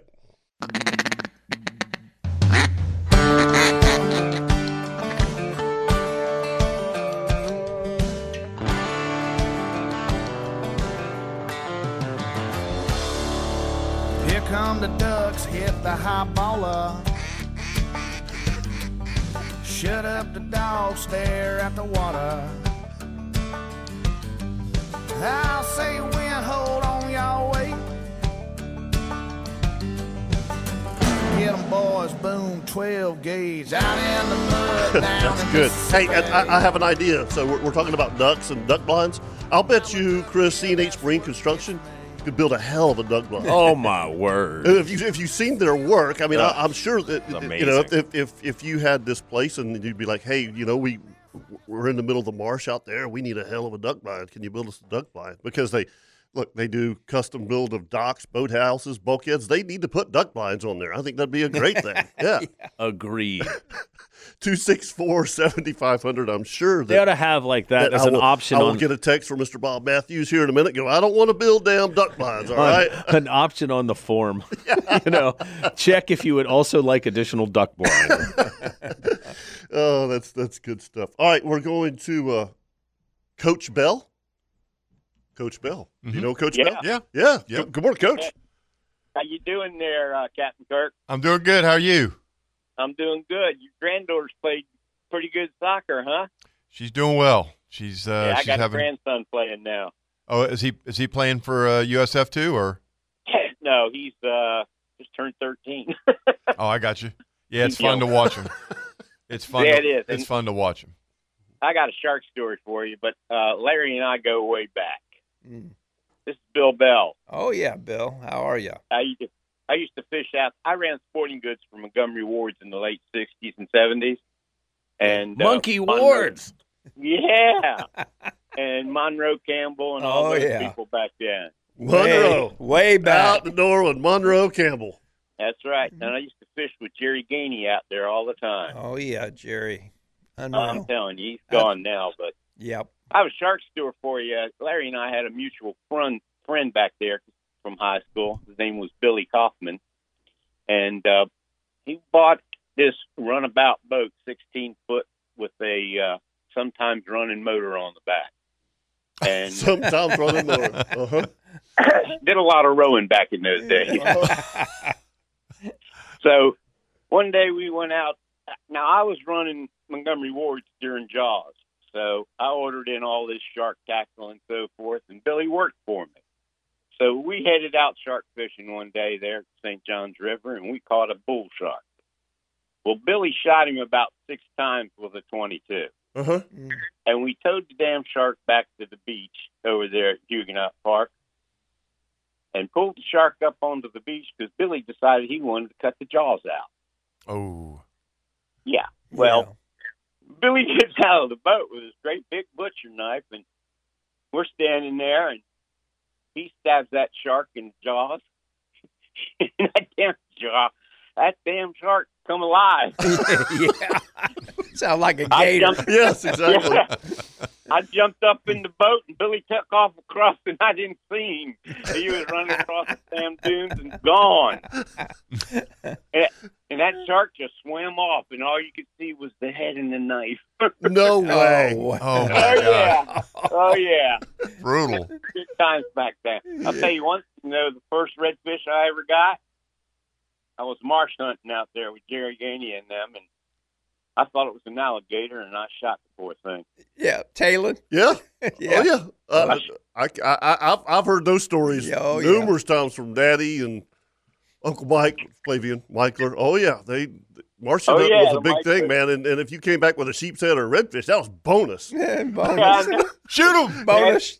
Shoot him, throw it, shoot him. Yeah, because, you know, a lot of times with a shotgun like that in shallow water, you don't have to hit the fish. Yeah. It's the repercussion of next to him, and it knocks him out, and he'll float upside down. Yeah. Not that I know that. Not that you've ever done that before. Yeah, exactly. I don't know anything about that, but I've seen it happen before. Yeah. I've heard about it. Yeah, I've heard about it. And you can't get too close because it get real muddy. Oh, yeah. Real muddy. Yeah. And deep. Yeah.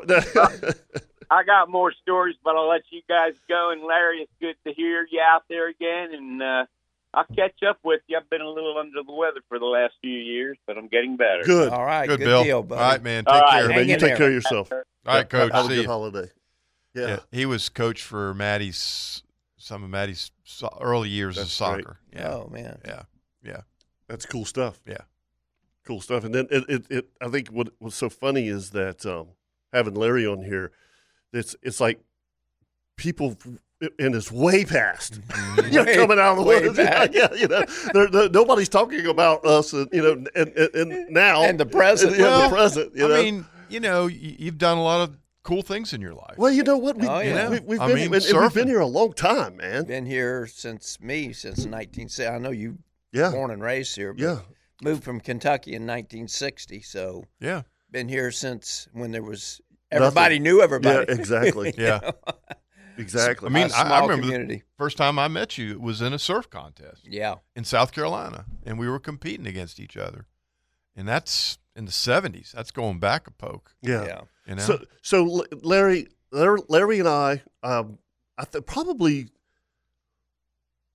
inshore guides, strictly inshore guides. And Brett London, right? Brett London. Yeah, London. yeah. There was 3 of us. I mean, and I got started after both of y'all. Uh-huh. You know, which was around 93.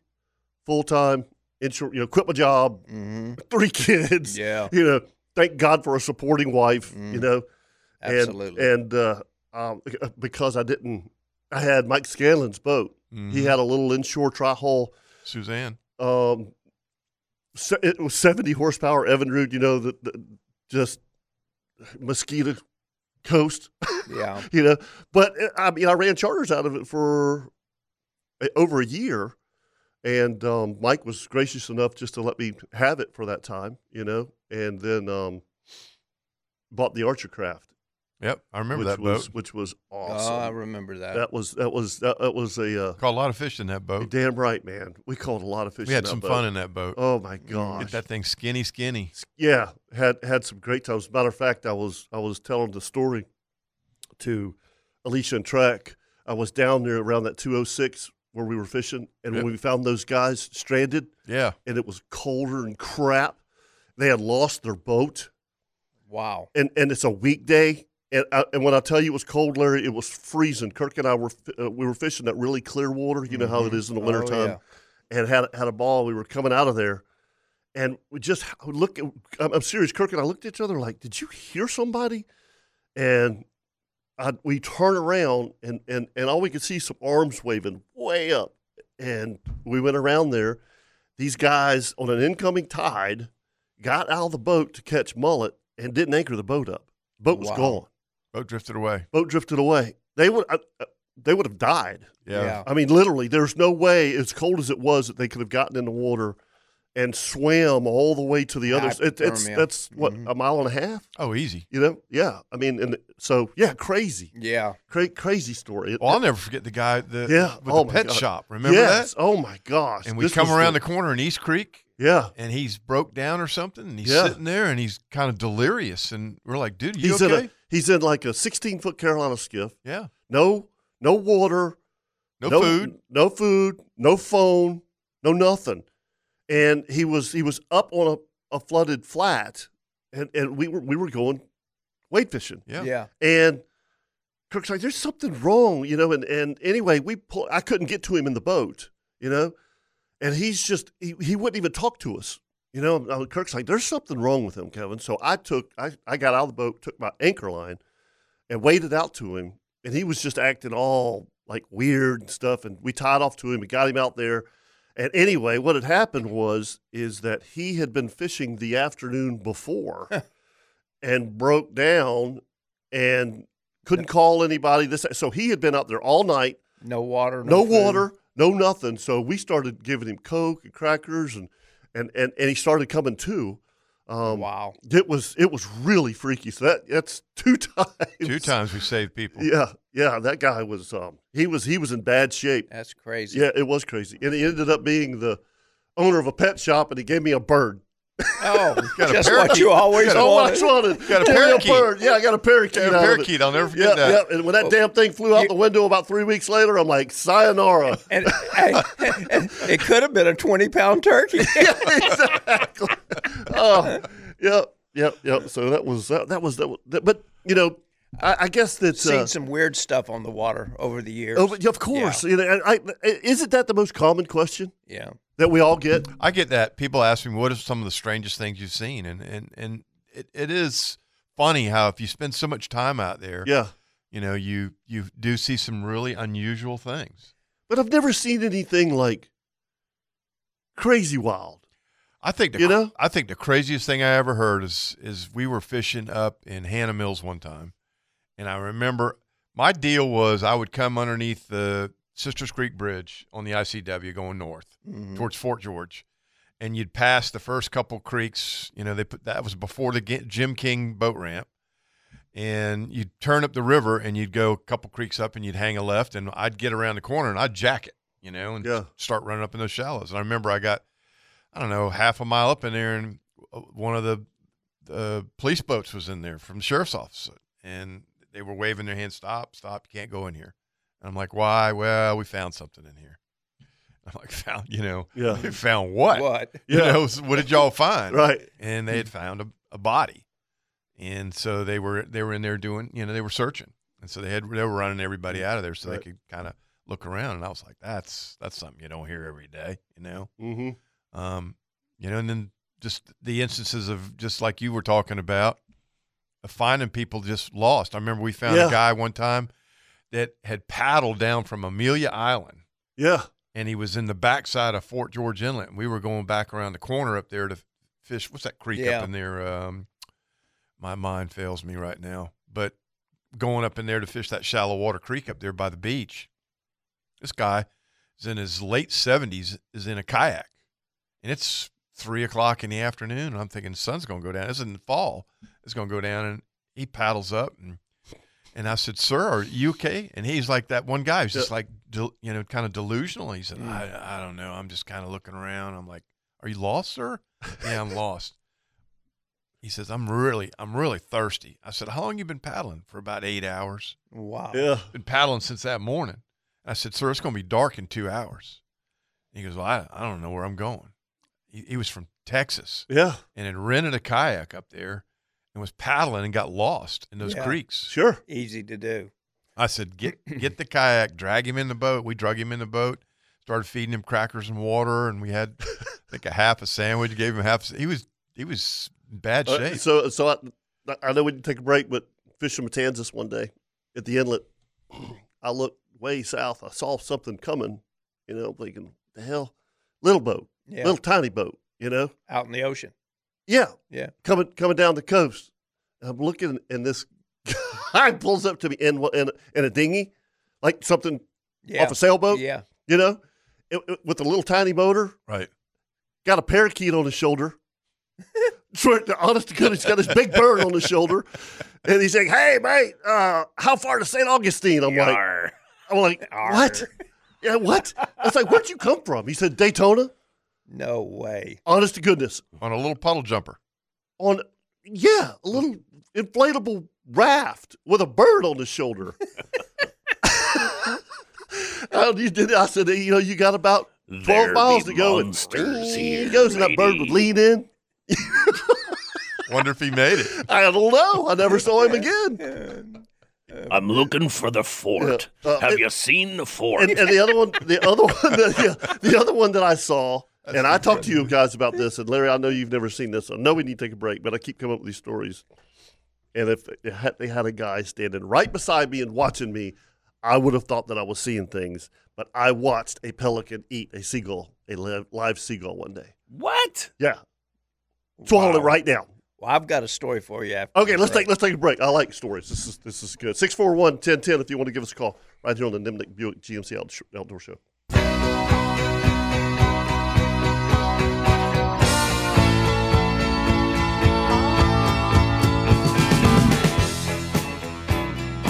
Yeah, I talked about it earlier at Claude Cadillac. They got some cool used vehicles over there, pre-owned vehicles. My wife and I were walking around and looking at the Jeeps. They had some other cars in there that were just, I can't remember the name, honestly, but Carrie and I were looking at them and go, wow, that's, you know what you look at right now? I know it sounds crazy. Sticker. You do. What do you look at on the sticker besize the price? How much gas miles? Exactly. Yeah, that's right. Yep. That's what Better we were get looking 30 at. miles per gallon, baby. Yep.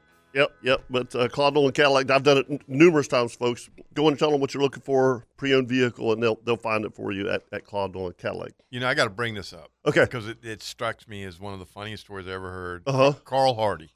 Oh, yeah, Captain Carl. Captain Carl. Still one of the funniest stories. Love this guy. He was hilarious. About remember, Larry, you remember the lobster monster? Yes. Yeah. You know it better than anybody. I know where the creek is. Where were we at? We were at a meeting or something like that, and he come in and he was just pale white. We'd all fished a big tournament or something. It was the Triple Challenge. Yeah, it was a Triple Challenge tournament. Yeah. And first thing I asked him when he started talking, I said, "What are you on?" Yeah. Well, he was always chewing tobacco. Yeah. Boy, he always had a big old plug in his mouth, and he came in and he was all wound up, and his eyes were white, and he was like, oh my God, I got to tell y'all, And I was like, what? And he walked over and started talking to you. Mm-hmm. Now, how did the story go? I forget. Oh, man, I forget, too. It's so long ago. He'd run into some kind of creature in a creek scouting for the tournament or something. You know what creek it was? I do remember the creek. It was the one that's just north of the rocks at Shell Bluff. You know that little creek right there. Okay. Oh yeah. Yeah. That's where he was. He was going on there on that high incoming tide. Oh yeah. That goes right up into the Guana. Exactly. Up in that bay. Yes. Yeah. So and then he went in there and saw some kind of a creature. I remember he said it was like his description was like a lobster, something like a lobster, otter, whatever. And I'm like, what? I'm going, Larry, you looked at him and go, have you been hitting the bourbon? I said, what are you on, man? Like, what are you on? Lobster otter. Yes. Yeah, well, I'm serious, Chris. Yeah. And he was as freaked out. He was totally freaked out. He was his composure was totally off the grid. I forgot he about was that. pale. He was freaking out. I'm looking at him, and because he was always kidding around with us. It's kind of like finding moose horns on your property. Yeah. In Georgia. In the middle of Georgia. Yeah. Oh, God. With a hole in the horn. I said, Carl, did you swallow any of that plug? And he goes, no, man, it's the truth, man. I know y'all thinking I'm kidding around, but it's the truth. I saw it. It came out of the swamp, marsh, and it crawled up on the bank, and he said, I about crapped myself. I couldn't believe it. Like, oh, my God, look at that. And I said, how big was it? And he's going, it was big. It was big, man. It was big. Like a lobster, like legs, like lots of legs. I just remember kept saying lobster. Yeah. I remember saying that. lobster Yeah. like it. Yeah. Yeah. And I'm Some thinking, kind of shellfish, but I'm thinking, what? And All right, he's so like, before we took a break, you said you had a story. I do. I came out of running a charter, came out of the Eucenas boat ramp there at Volano, and headed up the coast, running along, and see something flapping in the water, and I'm thinking, God, what is that? A duck or is big enough to Lobster? be lobster. big enough to be a goose. Right. And I said, no, what is that? And we started getting, so I veered over and got closer and closer. And then I realized it was a pelican that was sucked down under the water and was was flapping its wings like it was drowning. And when we got up close, boom, it came out of the water, and so did a bald eagle headed under the water. And Leon. A week later, Leon saw the bald eagle come down and smash the pelican and eat it right in front of his charter. This bald eagle had this pelican under the water trying to drown it. So I guess that's on the appetite of bald eagles now. It's pelican. I guess they'll eat anything, man. Yeah. I don't know. New menu item. Menu. Honey, new appetizer. Plenty of them around. Look at all these things. I can eat one of those. I was pulling up to a shrimp boat. This is years ago, 15 years ago. I was going to get a bag of chum. And, you're always looking for birds and stuff. And I looked like a quarter of a mile offshore of me. And there must have been 100 seagulls diving in the same area. Diving. I'm going, man, this got to be something. And I mean, they were going crazy. Mm-hmm. And I pulled up, and out there was a damn raccoon swimming out in the ocean. Wow. And these birds were wearing him out. Oh, I mean, wearing him out. And look, I feel sorry for the raccoon, but I ain't reaching down there with whatever and saving him up. Yeah, big. They're nasty enough animals as it is, but yeah, out in the middle of the ocean, the raccoon, and man, the seagulls. I guess it's kind of like the owl thing or whatever, But that was crazy. I tell you, one of the funniest stories I ever remember. I first started charter fishing. And I know we got to take a break. No, you're fine. Go ahead. But here we are. We're east of the Jack's Beach Pier, about 5 miles. Close to the. I'm sure you weren't west of it. And so no, wouldn't go far west of the pier. That's for sitting sure. on 3rd Street.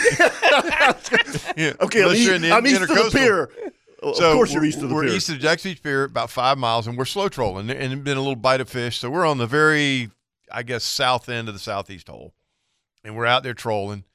And it's the middle of the week, and I one of the guys I used to work with at AT&T Universal Card Services is with me, David, and we're slow trolling, and we've caught a couple small kings and a cuda, and just having a good morning. And it's about 9:30, 10 o'clock, and I look up on the horizon, and I see this big boat barreling down the coast, and it's normal to see people running up and down the coast, going north and south, and big Hatteras. So I'm watching it. And next thing I know, it kind of turns towards us, and I'm watching it and, going and think, well, he'll eventually turn, keep going north. And just, avoid us. And as I watch it, it gets closer and closer, and it gets about a mile away, and I start getting a little nervous. So you start thinking Rodney Dangerfield. Yeah, I'm thinking he's bearing down on us, man. He's not paying any attention. I'm slow trolling. Right. So I look at David. I said, look, maybe we should start pulling the lines in.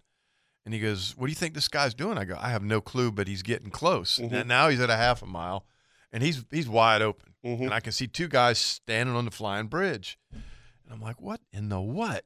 So I pull the lines in. I've got the downrigger up, and I'm cranking real fast. Comes in at like 200 yards, and I fire up the motor. I'm like, man, let's move over. So I start turning the boat real hard to port, and he turns, and I'm like, oh, what the what? Now what? This guy's lost his damn mind. Right, it is. So Rodney. David's like, giant pirate ship. He's like, maybe we should jack it, get out of here. And all of a sudden he starts coming down off plane.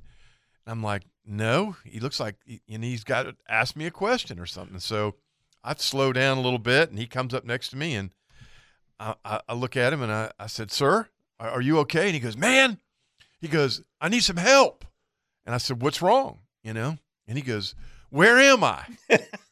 And I'm looking at David, and he's looking at me, and I'm looking on the bridge, and all I can see is instruments. I mean, I see a SIMRAD, I see radar, the radar's spinning.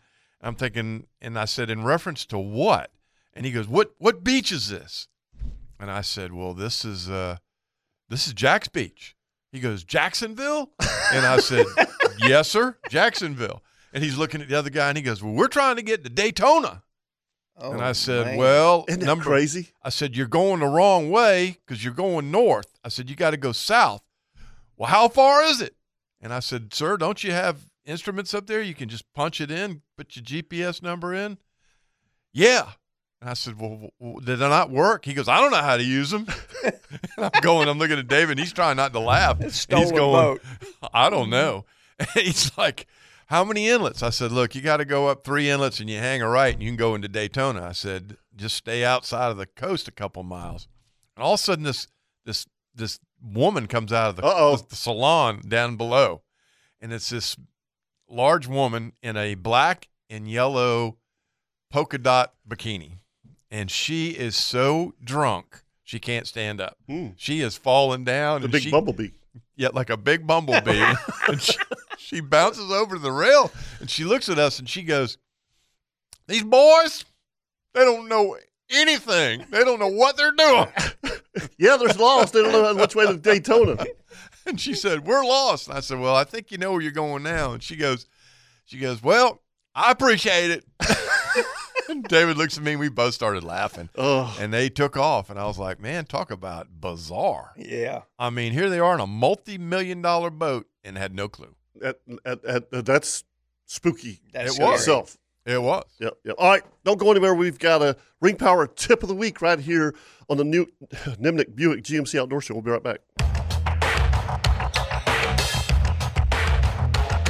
Right now, it's time for your Ring Power tip of the week. And Kurt, you and I both do a lot of fishing with Ring Power. They love to entertain customers. They do a great job with it, And the one thing that it's just like, especially with Brian and Alicia and Trek on Thursday, they can throw out any questions at these guys, and they know the answer, man. They know that equipment so well. Right. They're so professional about what they do. So, if you go to ringpower.com and you've got questions for these guys or any of the sales guys, they know their stuff.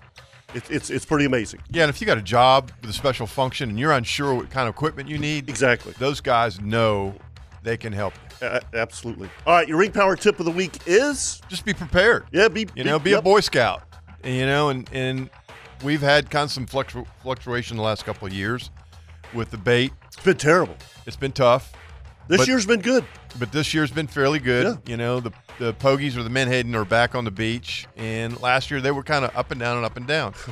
Well, with that being said, it always pays to be prepared for any kind of bait situation. It's always a good idea to have some sabiki rigs. Mm-hmm. And I like to buy different sizes. A lot of guys go, all I buy is 6s, and I don't. I go in and I buy 4s, 6s, and 8s because you never know how big the bait is going to be. When I was doing what they want. My Kingfish seminar last week, right? I have like a 1-gallon Ziploc of every kind of sabiki from, Blue Runner sabiki, which is a totally different sabiki, That's right. And then 4s or 6s, whatever, because it's all according to what size the bait is. Well, and a lot of times they get fickle. I know one day I went out a couple weeks ago and the sardines were thick. You're right. And they were hitting sixes and they were hitting green. And then I went out the next day and they would not hit a green for nothing. And I had to switch over to I have number 4 reds. I have sat. Wow. I've done that before. I've sat right next to Capt Scott Shank, and he's Christmas treeing it, 6 at a time, and I'm trying to catch 1 at a time, and I'm like, what the hell are you doing? And it was just a difference in color, and I didn't have that color, and he threw a couple over to me, and it made all the difference in the world. Yeah. I had no idea that it would make that much difference. Yeah. Oh, it does. And here's the other thing that's really cool, Larry, is for the last 3 or 4 years we haven't had any bait on the wrecks. Right. I mean, it's been like null and void. It's spooky. This year, there's bait on all the wrecks. It's awesome. And another kind of tip for that is the old match the hatch. Get your pogies, all right. But if you get out there on a wreck or something and it's lit up with bait, catch that bait. That's right. Yep. Jig them up. Yep. Because that big old sardine, big old menace, cigar menace and sardine, they eat them like right now. Yeah. It's a big difference in trolling a pogie and trolling a sardine or a cigar minnow. Yeah. But it always helps to have we've got in this picture on our Facebook page, different, not only different sizes but different colors. Right. They even make them now with red hooks. Right. And I like to have those different ones. I've got the Daiichi bleeding bait hooks. Yeah. Yeah, and all that stuff's available at Strike Zone. So, a lot of times whenever you see, especially when Strike Zone has tent sale or something like that, if you can, I don't, what are they, $1.25 or probably up to $3.50 now, but $1.79. Buy, because here's the thing: if you get on a wreck with bait, there's other fish there. Kudos. Yeah, you may lose there's 5 or 6. Yeah. So don't be cheap and go buy 3 packs. Go in there and get 10. Yeah, exactly. Because you could go through 10 in the morning quick. Yes, you can. It's very frustrating. Yeah, and make sure you got the sinkers to go with them. Right, and I was going to ask you that. Your favorite sinker? I like using this one. It looks like a quarter. It's round. Okay. And it's got a little ring on the end. I don't know what they call them, drop sinkers, whatever. Right, because I use a trout weight. Yeah. Yeah. Elongated trout. Yeah, elongated. Yeah, you could use that. Because it just seems to take it down faster and straighter, instead of wobbling. You can use a bolt off a car. No, I know. But exactly. Whatever works, Yeah. Because a lot of times you're going to lose it.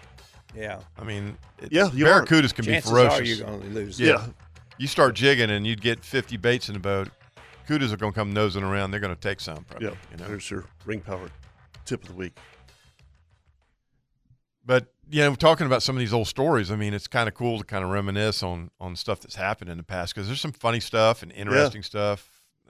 I mean, I know that it's been about 2 years ago, Steve Mullen invited me on a trip to go out with his brother, Brian. And he and I and Brian, and I think his brother-in-law went out with us too. But we went out to the Elton Bottom to go fishing for beeliners. And on the way back in, we came upon not 2 right whales, but what are the other ones that are out there? Humpbacks. Humpbacks. Wrong whales. So there was two humpbacks, and they were juveniles. I mean, they weren't giant, and they were swimming along together, and it was kind of cool. We slowed down and watched them and videotaped them, and it was neat kind of seeing that out there. It's not something you see every day, Yeah, whales are. You just don't realize how big they are. Oh man! Until you actually see one. Absolutely. And we'll go talk to Ryan here in just a second. They're scary. Yeah. This is a long time ago, but Logman and I, for some reason, he had a fish fry going on a Saturday evening.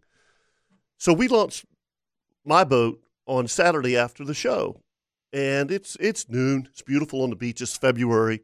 We're going to just go catch a bunch of whiting. And it was a little west wind, so obviously as we're drifting, he and I are both on the same side of the boat, and we're catching whiting. And literally behind us, we just hear this. Like, what the? And I turn around, and there's a whale. Right on the beach. 10 yards from us. Wow. I mean, it comes up, and it's you see this big eye looking at you, and I'm like, oh, my God. Oh, my God, Jeff, don't move. because it was so much bigger than the boat. Oh, man. It was giant. I'm like, oh, my gosh, and that was a cool experience. I mean, it's twice as big as your boat. Yeah, it's 50 feet. A blue well, a right well, right? Yeah. Cobia fishing off of Marineland years ago in a 32 or 31-foot Intrepid. A right whale swims right under the boat. I mean, if it would have flipped its tail, it could have flipped us over. And you have no idea how enormous those things are until you look down on them. You think a manta ray's big? It is giant, man. It had to be at least 40 foot long or something. It seemed like it anyway. And then you think about, it's not just like a 50-foot long block of meat. No, this thing moves. Yeah. It's an animal. The power that they possess. Oh my God! I know. Kirk and I have both had the experience. I did have a humpback almost crash my boat. I was off the desert, and big school of pogies and 40 feet of water. So I went to get the net, and I'm standing on the bow, and I had no idea that there was a humpback around, and he came up and started eating. The pogies. The pogies. The pogies. Wow. And it was what a sight to see. Spooky. I mean, I'm talking within cast net throwing range. Yeah. And I'm like, holy crap. Man. Yeah, Mark Hayward and I had that same experience. We were off of Mayport at the Poles, and there was nobody out. And I remember it like it was yesterday, and Mark and I pulled up, and I'm getting ready to throw the net, and Mark looks over to the right, and he goes, man, look at all the mud balls. And I'm like, what? And he goes, there's one, there's another one. And he goes, look, another one just formed. And I'm like, that's really weird. And mud balls, folks, are usually from the tails of large fish chasing the bait, and their tails hitting the bottom, and it throws up big plumes of sand. Mm-hmm. And so I'm looking at it, I'm going, that is nuts. And about that time, I throw the net, and I hear Mark go, oh, my God. And I look in the back, and I kind of gave him a hard time. You scream like a girl. But the right whale came up right in the bait pod, right behind the motor, and opened its mouth, and all these pogies are spilling out of the mouth of this thing. Oh, my gosh. It's 40 feet. Yeah. 40 feet if it was an inch. It was gigantic. It was twice the size of our boat. And I remember him looking at me, and I'm going, holy smoke. And you could see all the water spilling out of its mouth, the baleen that was keeping the bait in his mouth, and the bait's jumping out, trying to get out of the way. And I'm totally flabbergasted. And I looked at him. I said, we got to get out of here. Yeah, no doubt. We got to get away from this thing. It's feeding. It's feeding, and we're in its food like you're feeding a pit bull. Let's get away. But it was amazing to watch. Remember that day me and you were going to go triple tail fishing down the beach, and we came around the corner, and we didn't know what was going on, but they had set up in the jam there to catch the first white sharks that had been tagged. I'll never forget that. Search, guys. Yeah, and there was this giant vessel, and me and Kirk went through this chum slick, oil slick, and we go, God, smell that? What's going on? And this slick went for miles. Right. And the next day they tagged the first white shark right there. Right in the jam. In the jetties. 15 feet of water. I would have never thought to stop and fish there. And I think it was Nathan Stewart that was helping them. I think they used their contender to actually help them with the fish or something like that. They were helping them find the fish. All right, before we take a break, let's go talk to Ryan. I know we're running a little bit behind as usual.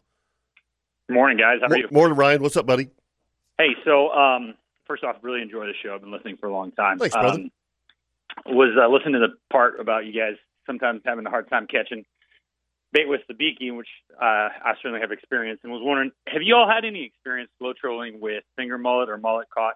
Oh my gosh, they're the best. Yeah. I mean, it's if I'm fishing the beach, it's standard. Okay. I mean, I'd much rather have a mullet fishing the beach than anything. And what about size? Do you need a certain size or just a good finger mullet? You can use a finger mullet. You can use a 2-pounder. Yeah, you can. Yeah. I mean, I remember one year with my daughter and my son, we fished the Jacksonville Greater Kingfish Tournament. And there was no bait on the beach. And I remember I ran up to Nassau Sound. I went in the Nassau River. We caught about a dozen 10-inch mullet and came out of the sound, and I was marking fish on the edge of the rip in like 25 feet of water. And I put the darn things out, and the kings went ballistic. Yeah. They will just flat eat a mullet. Two years ago, I caught, because remember 2 years ago there was no bait, so we'd have to catch mullet in the morning. I caught sailfish on mullet. Unreal. Yeah.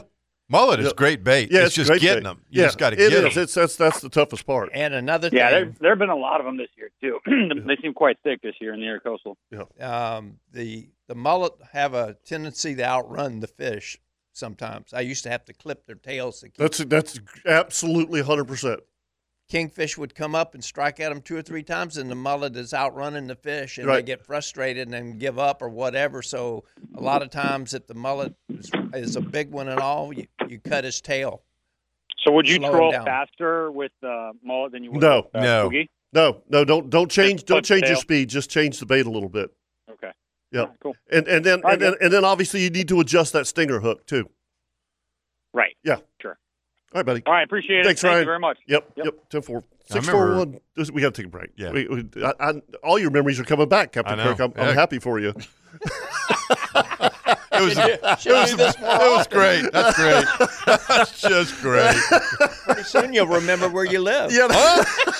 Who are you? Which way do I go home? Let's see. I'm west of the Jacks Beach Pier. That's right. Yeah, there not you east. Go. West. Yeah, that's what I need, a Twinkie.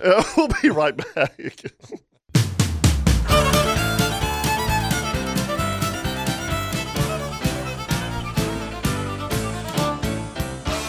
In the market for, paddleboard, kayak, shades, obviously kayak gear, merchandise, all that good stuff. Hagen Coastal Outfitters. It's honestly, I have no idea how many stores they have now. they keep putting them out there. But if you'll just go to HagenCoastalOutfitters.com, you can see all the good stuff they're going to have for over the weekend. I'm sure there's going to be a lot of sales Memorial Day. Oh yeah, it's going to be good stuff. All right, let's go talk to Rick this morning, and then we're going to talk to Jimmy. Morning, Rick. Hey, good morning, guys. I just got to thank you for Captain Larry. Probably 6 or 7 years ago, I went out on a fly fishing trip with him and did real well. A couple days later, I went to the Dollar General store. I got a bag of 100 fake lady fingernails, some glitter nail polish, and some epoxy. Now, it's not because Captain Larry was wearing it. It's because interesting. He gave me a fly called a ladyfinger fly.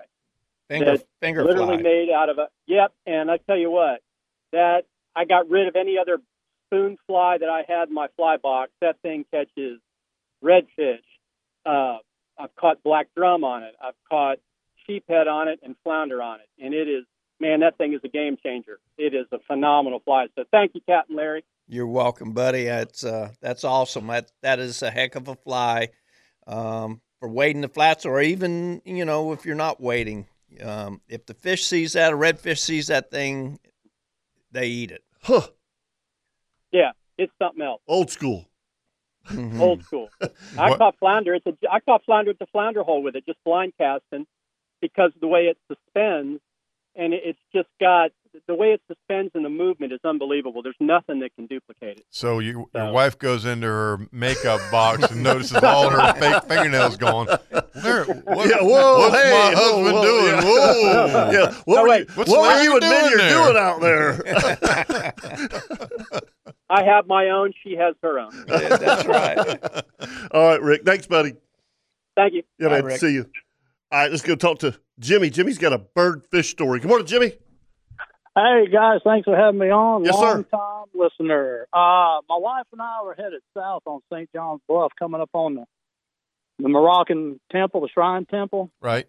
And arena, whatever it is. And traffic was keeping us slow, stop and go, basically. And I looked over there at that pond. I said, look, there's a big bird in that pond. He's leaving out of the pond. And he started coming our way, and I said, he's got a big fish. And this osprey had a big fish. And I said, he's really laboring. He can't get altitude. And a couple seconds later, I said, he's going to hit us. We're just going real slow. And about that time, it was bass, blood, and feathers on the driver's side of the windshield of my 01 Honda Odyssey. Oh my gosh. And so we were going very slow. I just stopped. I couldn't see anyhow. And I jumped out, put it in park. I jumped out, and that bird, that osprey, was trying to reacquire that bass that was dead. I don't know if it was from the impact or from those talons that gored him. And that osprey kind of hovered and then hovered down and grabbed him and took off, and he was gone. And the wife and I started saying, swoop, there it is. We were close to UNF there. And every time we go by there, we look at each other now and we sing that song. Anyways, hey, want to remember all the people that died. Yes, sir. For our freedom. And I'm retired merchant marine. Thank you and for your there's service. a lot of merchant mariners. No problem. There's a lot of merchant mariners out there with no guns, no weapons, no nothing, just cargo and usually bombs and bullets. Yeah. That, especially World War II, we lost them all. And there's guys out there now that are sitting on a pile of explosives that are just doing their thing. And y'all have a great weekend. You too, buddy. Thank you. Absolutely. So, gosh, so I'm like you. So the memories coming back, articulating in there. Yeah. So this was the Archer Craft flats boat. Had an elderly lady call me and say, I've got 2 friends from New York City coming down, and they want to do, what do you do? I said a 4-hour trip, and so they want to do half photography, maybe go fishing. And this is at the beginning of my career, like you said, Larry, dude. I don't care. Pay me my $200, and I'll take you for a boat ride. I don't care. So at that time, I was picking people up at the Volano ramp. And all 3 of them get on my boat, and he's got slacks on, penny loafers, just this perfect shirt, and the lady, I'll never forget, she had to have just come out of the beauty parlor, had this bofu hairdo, and I'm like, oh my God, this is going to be a long 4 hours. And they had camera equipment with giant telescopic lenses. I mean, so we're idling out of the ramp.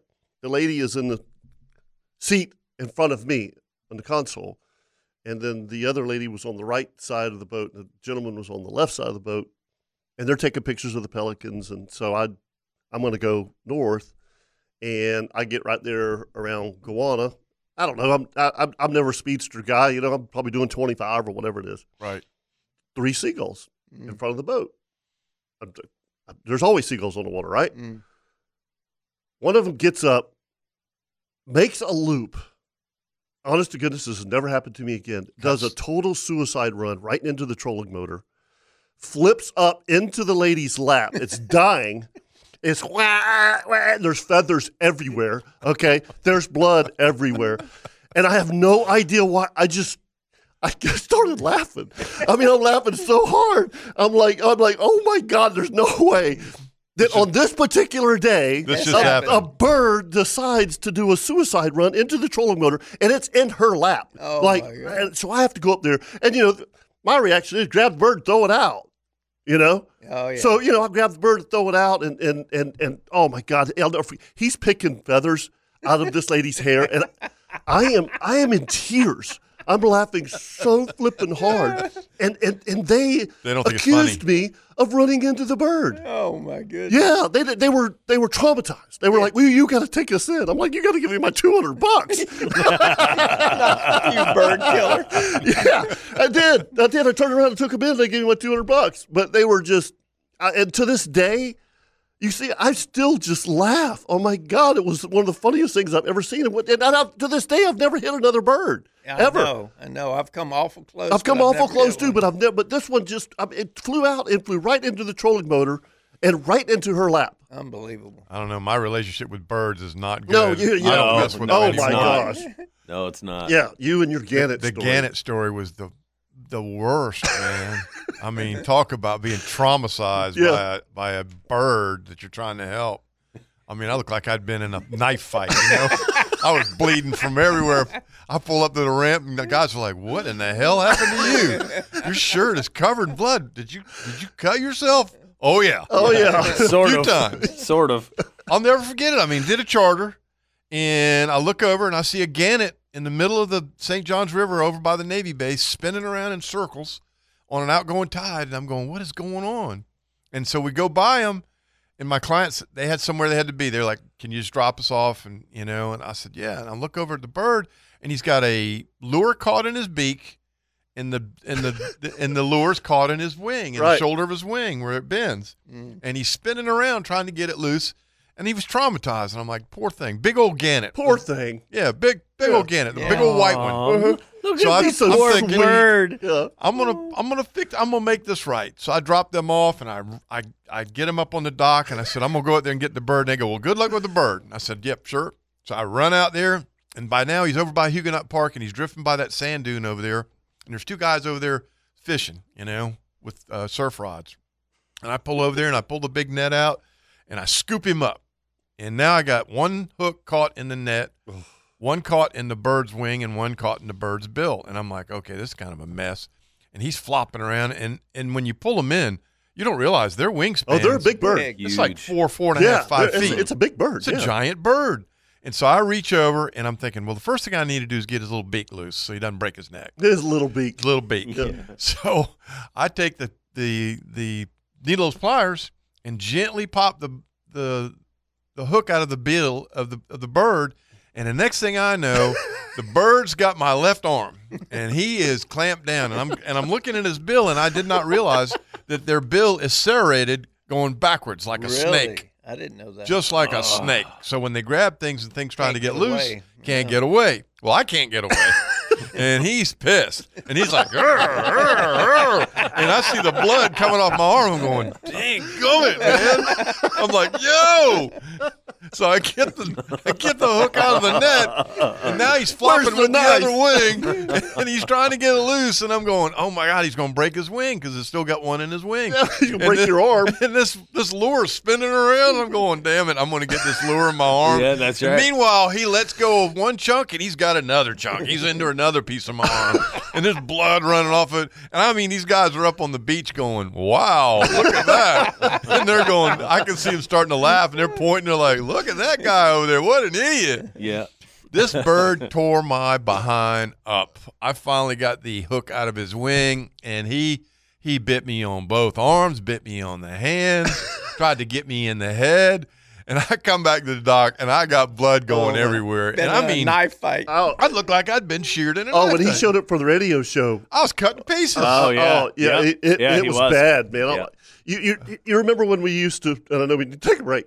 Lip gaff, tarpon. Yeah. Oh yeah. And every now and then one would clamp down on your hand, and it would just it would Like shred sandpaper. you. It would shred you. Yeah. And that's what Kurt looked like. His whole arm. I mean, it was just Both arms all cut to hell. I mean, I come home, my wife goes, "What in the world happened to you?" The knife fight. I said It was a bird. I said it was a bird. I said, trying to be a good Samaritan. She goes, "You shouldn't touch those birds." I said, "No, I won't again. That's for sure." Oh gosh, that's good stuff. Hey, folks, don't forget this Memorial Day. All right, Nimnik Buick GMC and Chevrolet are going to be open, and if you go in there and get something done on your car, whether you need an oil change or whatever you need, they're going to put you in a drawing for a Yeti cooler, and they're going to have food, all that stuff going on Memorial Day at Nimnik Buick GMC and Nimnik Chevrolet. We'll be right back with the Nimnik Outdoor Show.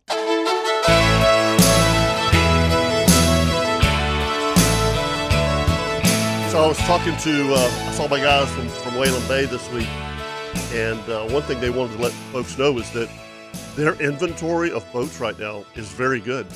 So, we're always talking about, gosh, it's hard to find this, it's hard to find that, but if you're in the market for a boat, contender, Cape Horn, obviously you've got your freshwater stuff in there also, pontoon boats, go to WhalenBayMarine.com, and then, or just call up there and talk to my buddy Chad or Zach. Or any of them. They're all good people. And while we're talking about that too, don't forget. Oh, yeah, next weekend.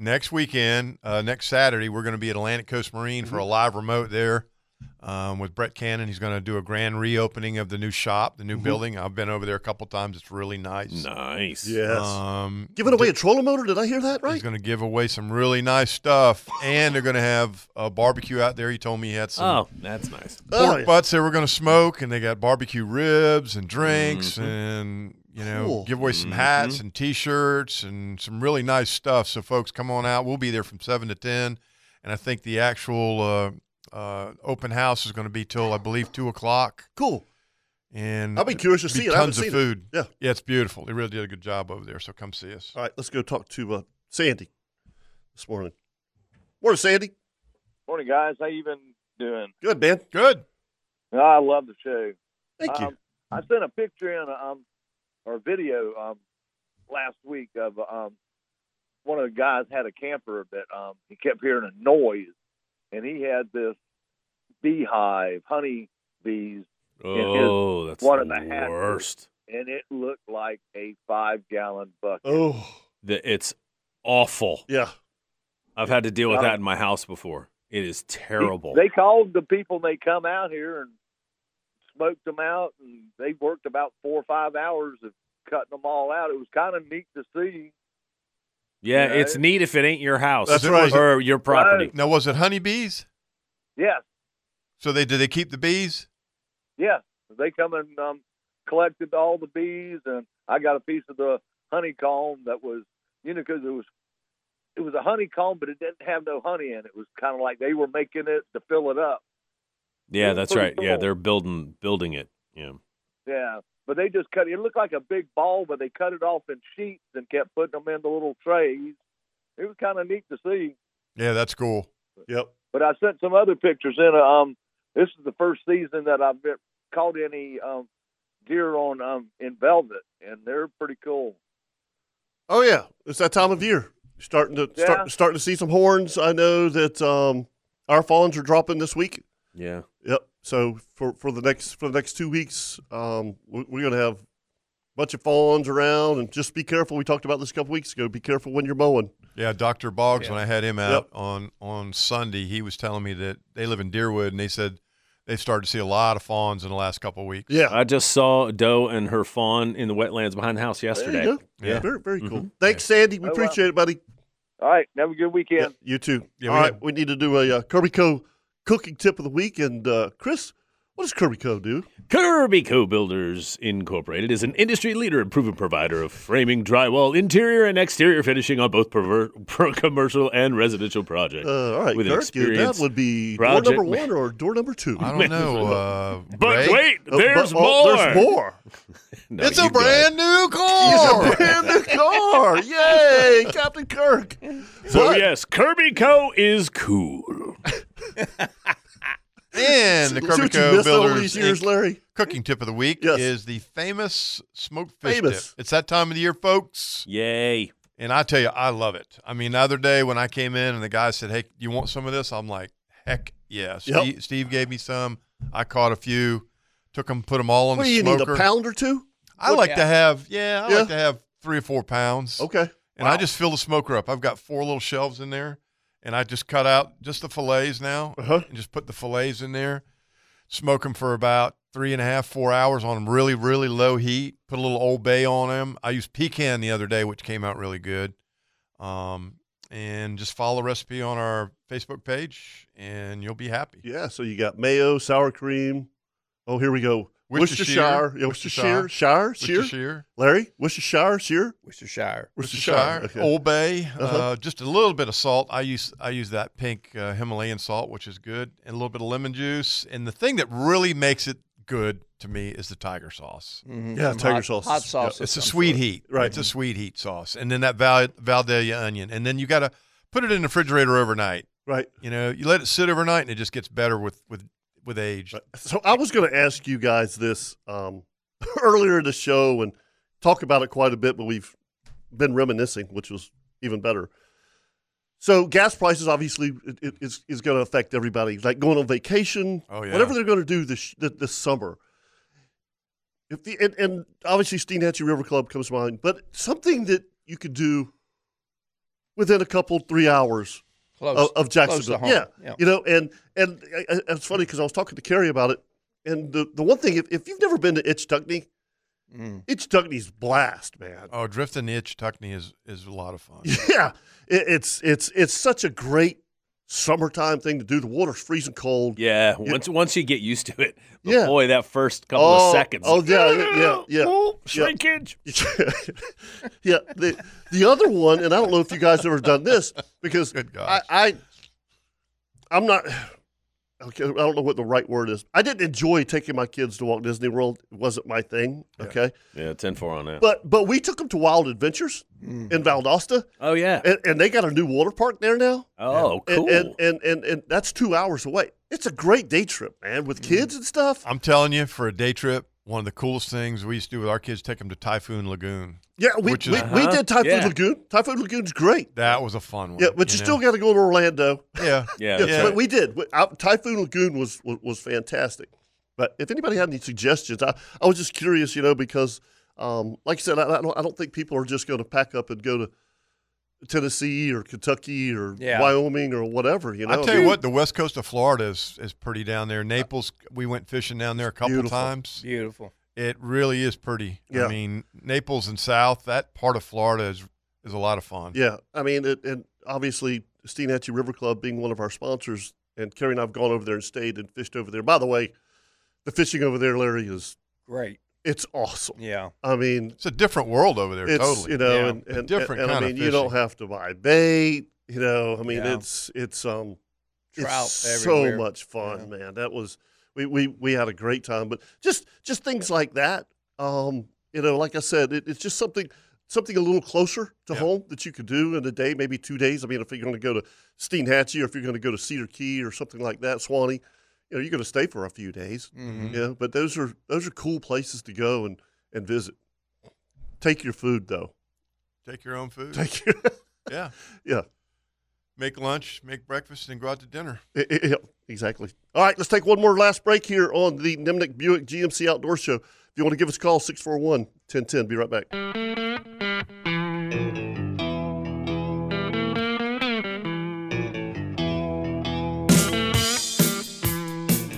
There are some Saturdays that fly by, and then there's other Saturdays that just, where the hell did 3 hours just go? I know. Boy, Larry, thank you, man. It's been, I wish we had 6 hours, seriously, because I know we could all sit here and tell. Yeah, I wanted to talk about some hunting. Now, let's not get ahead of ourselves. Yeah. Well, let's do a weather and the tides first to let folks know what's going to happen for this holiday weekend.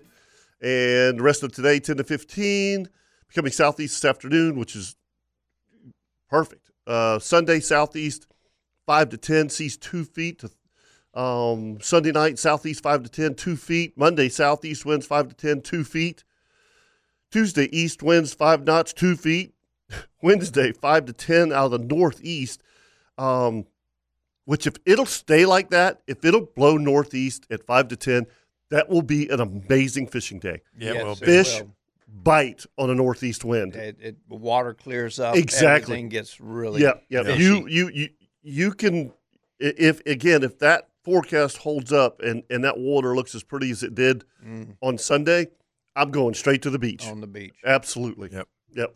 Tides. Brought to you by Angie Subs. And by the way, the weather's always brought to you by the Bearded Pig. Yes, by best far. barbecue around. Best barbecue around. Low tide at 1:36. Another high tide at 7:53 p.m. tonight. So good day to get out on the water today and tomorrow. It's going to be pretty. Folks, too, if you're going to get out, be safe out there. Yeah, Don't exactly. drink and boat. Yeah. Let somebody else drive that's not drinking. Have a little fun. Keep your head on a swivel. Watch the kids. Be safe. And totally be unlike Kirk and I. Be courteous. Courteous. Be Don't- nice. Don't be grumpy. Don't be a crudge-mudgeon. Don't be a crudge-mudgeon. Yeah. Don't be grumpy. Hey, and if you happen to see Jeff, make sure you turn up the music. Yep. Yes, absolutely. Oh my gosh. See a tall guy Yeah. on a kayak, crank it up. And get close. Yeah. Get close. He loves that, Yeah. especially if you're playing rap. Oh, he loves rap He's music. Doesn't he? He loves Huge rap Yep, fan. y'all send your rap tapes into the studio. He loves them. Yeah. But, Larry, I really want to talk a little bit about your hunting because you've had a really good year. You killed one of the biggest bucks you ever did with I your really bow. didn't want to talk about it. Yeah. I mean, yeah. Jealous. I don't hear from Larry all year. And all of a sudden, no comment, no nothing. Just Me too. like a 156 class buck with a bow with a big smile. I'm like, you asshole. Yeah. Oh, you killed your share, buddy. I have killed my share. You're right. know. You're right. But it was You're a good year for you guys, man. It was excellent. We killed 5 elk with the bow. That's on public land in Out of Wyoming. 7 guys. Out of 7 guys, we Wow. killed 5 bull elk, and that was excellent. I mean, it hardly gets any better than that, and especially on public land. And then me and my son and Captain Tony, we hunt in Illinois, and I got lucky and killed a 156 up there, and that was awesome. So just real quick, the brief story of the 156. The 156. Date? Pardon me? Date? That would have been the 7th or 8th. I can't remember. Of November. November. Yep. Just right at pre-rut. Yep. And I have a place that's really good for big bucks, but it has to have a south or southwest wind, so I have to wait for that. Yep. Of course, the predominant winds up there are out of the north and whatever. Had a lot of east winds this year. We did have a lot of east winds because I hunted in Indiana. We had a lot of east winds. I went in and put up a stand and just waited for the wind. And I've had chances of other really good bucks there and just never connected. But got in there, and the first day that the wind switched, I went in there, got in the stand, and saw a few bucks right at dark. I heard something in this thicket. It's a really strange place. It's about 5 ridge heads comes together, and then there's a thicket. Used to be an old home site there, and it's real, real thick. And for some reason, those bucks just love that trails going through it and all that. And I heard something in there, it was getting up close to dark, just going crazy, you know. And I finally realized that's a buck making scrapes. Mm-hmm. And so I waited and waited, and I said, well, should I call? I said, no, I'm not. I'm just going to wait it out. And I figured he'd come out right on me. And sure enough, just right before dark, still shooting light, he walks out and walks 7 yards from me. And, you know, by then, at first, I could tell he was a huge deer, but you can't really see the rack with the background and being dark. And he got up under me. I went, oh man, that's the real deal. Yeah. And shot him, and I ran about, I don't know, 30 or 40 yards. And when I walked up on him, it was just like, whoa, I've been waiting on that one for all my life. Yeah, yeah. You know? Yeah. And what impressed me more than the rack was the deer was 300 pounds. It was huge. Wow. Go get the four-wheeler. I had to leave him, you know. Yeah, oh, yeah. I had to gut him that night, worried about the coyotes and stuff getting him, but I had to gut him that night, and we went in with the four-wheeler and got him the next day in a buggy. It's amazing how big those animals are. Yeah, it was. That was as impressive as the rack was. It was even more impressive how big the deer's body was. Right. It was incredible. Yeah, those deer up there are just gigantic. Yeah, and I tell you, man, I mean, I love shooting those does up there. They give you a couple, you know, you get 2 tags, and they are so good to eat. It's unbelievable. Eating those soybeans and corn the whole time. I mean, it's just the best venison in the world. Yeah. You know, we've talked about this too, in your opinion. When I was fishing with Trek Campbell on Thursday, he's just gotten into bow hunting, and he's hunting like Savannah and other places, hunting southern deer. And I'm like, look, get another year or 2 under your belt, but you got to go to the Midwest. Absolutely. You know, you for me on my property in Georgia, honest to goodness, if I kill a big doe, a big mature doe with my bow, I've done something. Yeah. It's hard to do, man. Yeah, it is. It's hard to do. You go to the Midwest. Yeah. It's a totally different animal. I mean, it's just the weirdest thing. It is so weird. I mean, if you can kill deer in the South, especially in Florida and places in Georgia, you can go and kill deer just about anywhere. Absolutely. I mean, 100% because it's agree. Like night and day. Yeah, it is. It's the deer down here are just really spooky. They're really and spooky. up there they're relaxed. And here, that's true. And there's a lot of them. And I know out in Kansas and places, I mean, they're confined to certain areas, you know, and they're easier to pattern. Yeah. You know, down here it's difficult to pattern stuff when you're out in the swamps, you know. Yeah. It can be anywhere. Now, and most of the time, I have to walk past deer, to get my stands in Indiana or when I hunted Kansas. I mean, you had no choice. Yeah. But for the most part, they don't do what our deer do. They don't come out of their skin blowing. They don't. You know, they just kind of bounce off and turn around, look at you. You know, you get in your tree stand and you're fine. But here, I mean, you have to plan more on how do you get to your stand. That's the truth. Than where it's located. You have to figure out, okay, if I put it here, how am I going to come in from behind it with the correct wind? That's the truth, Yeah, buddy. you know? Because you blow out everything. And down here, they're so spooky. They're in the next county, or whatever, Yeah. They're not Everything coming back. around here is like stealth. Yeah. Super stealth. Washing your clothes, descenting yourself, descenting before you walk in the woods, trying not to sweat, trying to be quiet. Trying to go in It's too before much dark. work. It's Yeah. like, golly. It's like, Man, if I've got to try not to sweat, that's just a big job. Yeah, and for us, man, you got a 2-week period to kill a big mature buck. Yeah. I mean, you might get lucky on one side of that 2 weeks, and in that 2 weeks, there's really only about 3 or 4 days. Yeah, that you're going to hit it right. And it's just and when they get to 4.5. It's a totally different animal. It's fun. Don't get me wrong. I mean, I love it. But it's a true challenge. It's a true challenge then. Yeah. And when you kill one, you've really done something. Yeah, if you catch one with a hot doe, that's just about your biggest chance. Yeah. So anyway, Larry, seriously, thanks, man. It was All great. right. Thank you It was for the great. breakfast. Been a long time. Awesome. It has been a long time. It's great catching up with you, and I'm glad you don't look any older than Kirk. Wow. Right. Shot. Funny. That's very funny. Yeah. It doesn't look like a day over 40. No wonder he's a crudge mudgeon. The old crutch. Get used to it, Chris. Water on a duck's back. You're like a canvas back. Full of quackers. Just roll Bunch of quackers. Oh, man. Captain Larry Miniard, the Godfather. Appreciate it, buddy. Thank you, guys. The Nimnik Outdoor Show is always brought to you by some fine sponsors: The Bearded Pig, Ring Power, Claude Nolan Cadillac, Thick Fin Heating and Cooling. Thank you, Mike Hayes. Coastal Equipment, Consignment Boat Sales. LV Hires, Inc., Hagen Coastal Outfitters, Atlantic Coast Marine, C&H Marine Construction, Mr. Bob Matthews, see you this evening.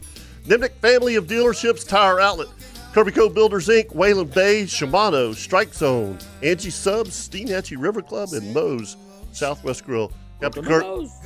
Look forward to next weekend. Next Saturday, we'll be at Atlantic Coast Marine. Yep, and remember what this weekend, this Memorial Day, is all about. That's right. Armed Be services. thankful for those people that are out there serving and that have served, folks. Yes, absolutely. And be careful. We always talk about this, folks. Anything you do in the outdoors, always think safety first. But for this weekend, please keep an extra eye open, because there's going to be a lot of people out and about. Y'all have a great holiday weekend. See ya. See ya. And there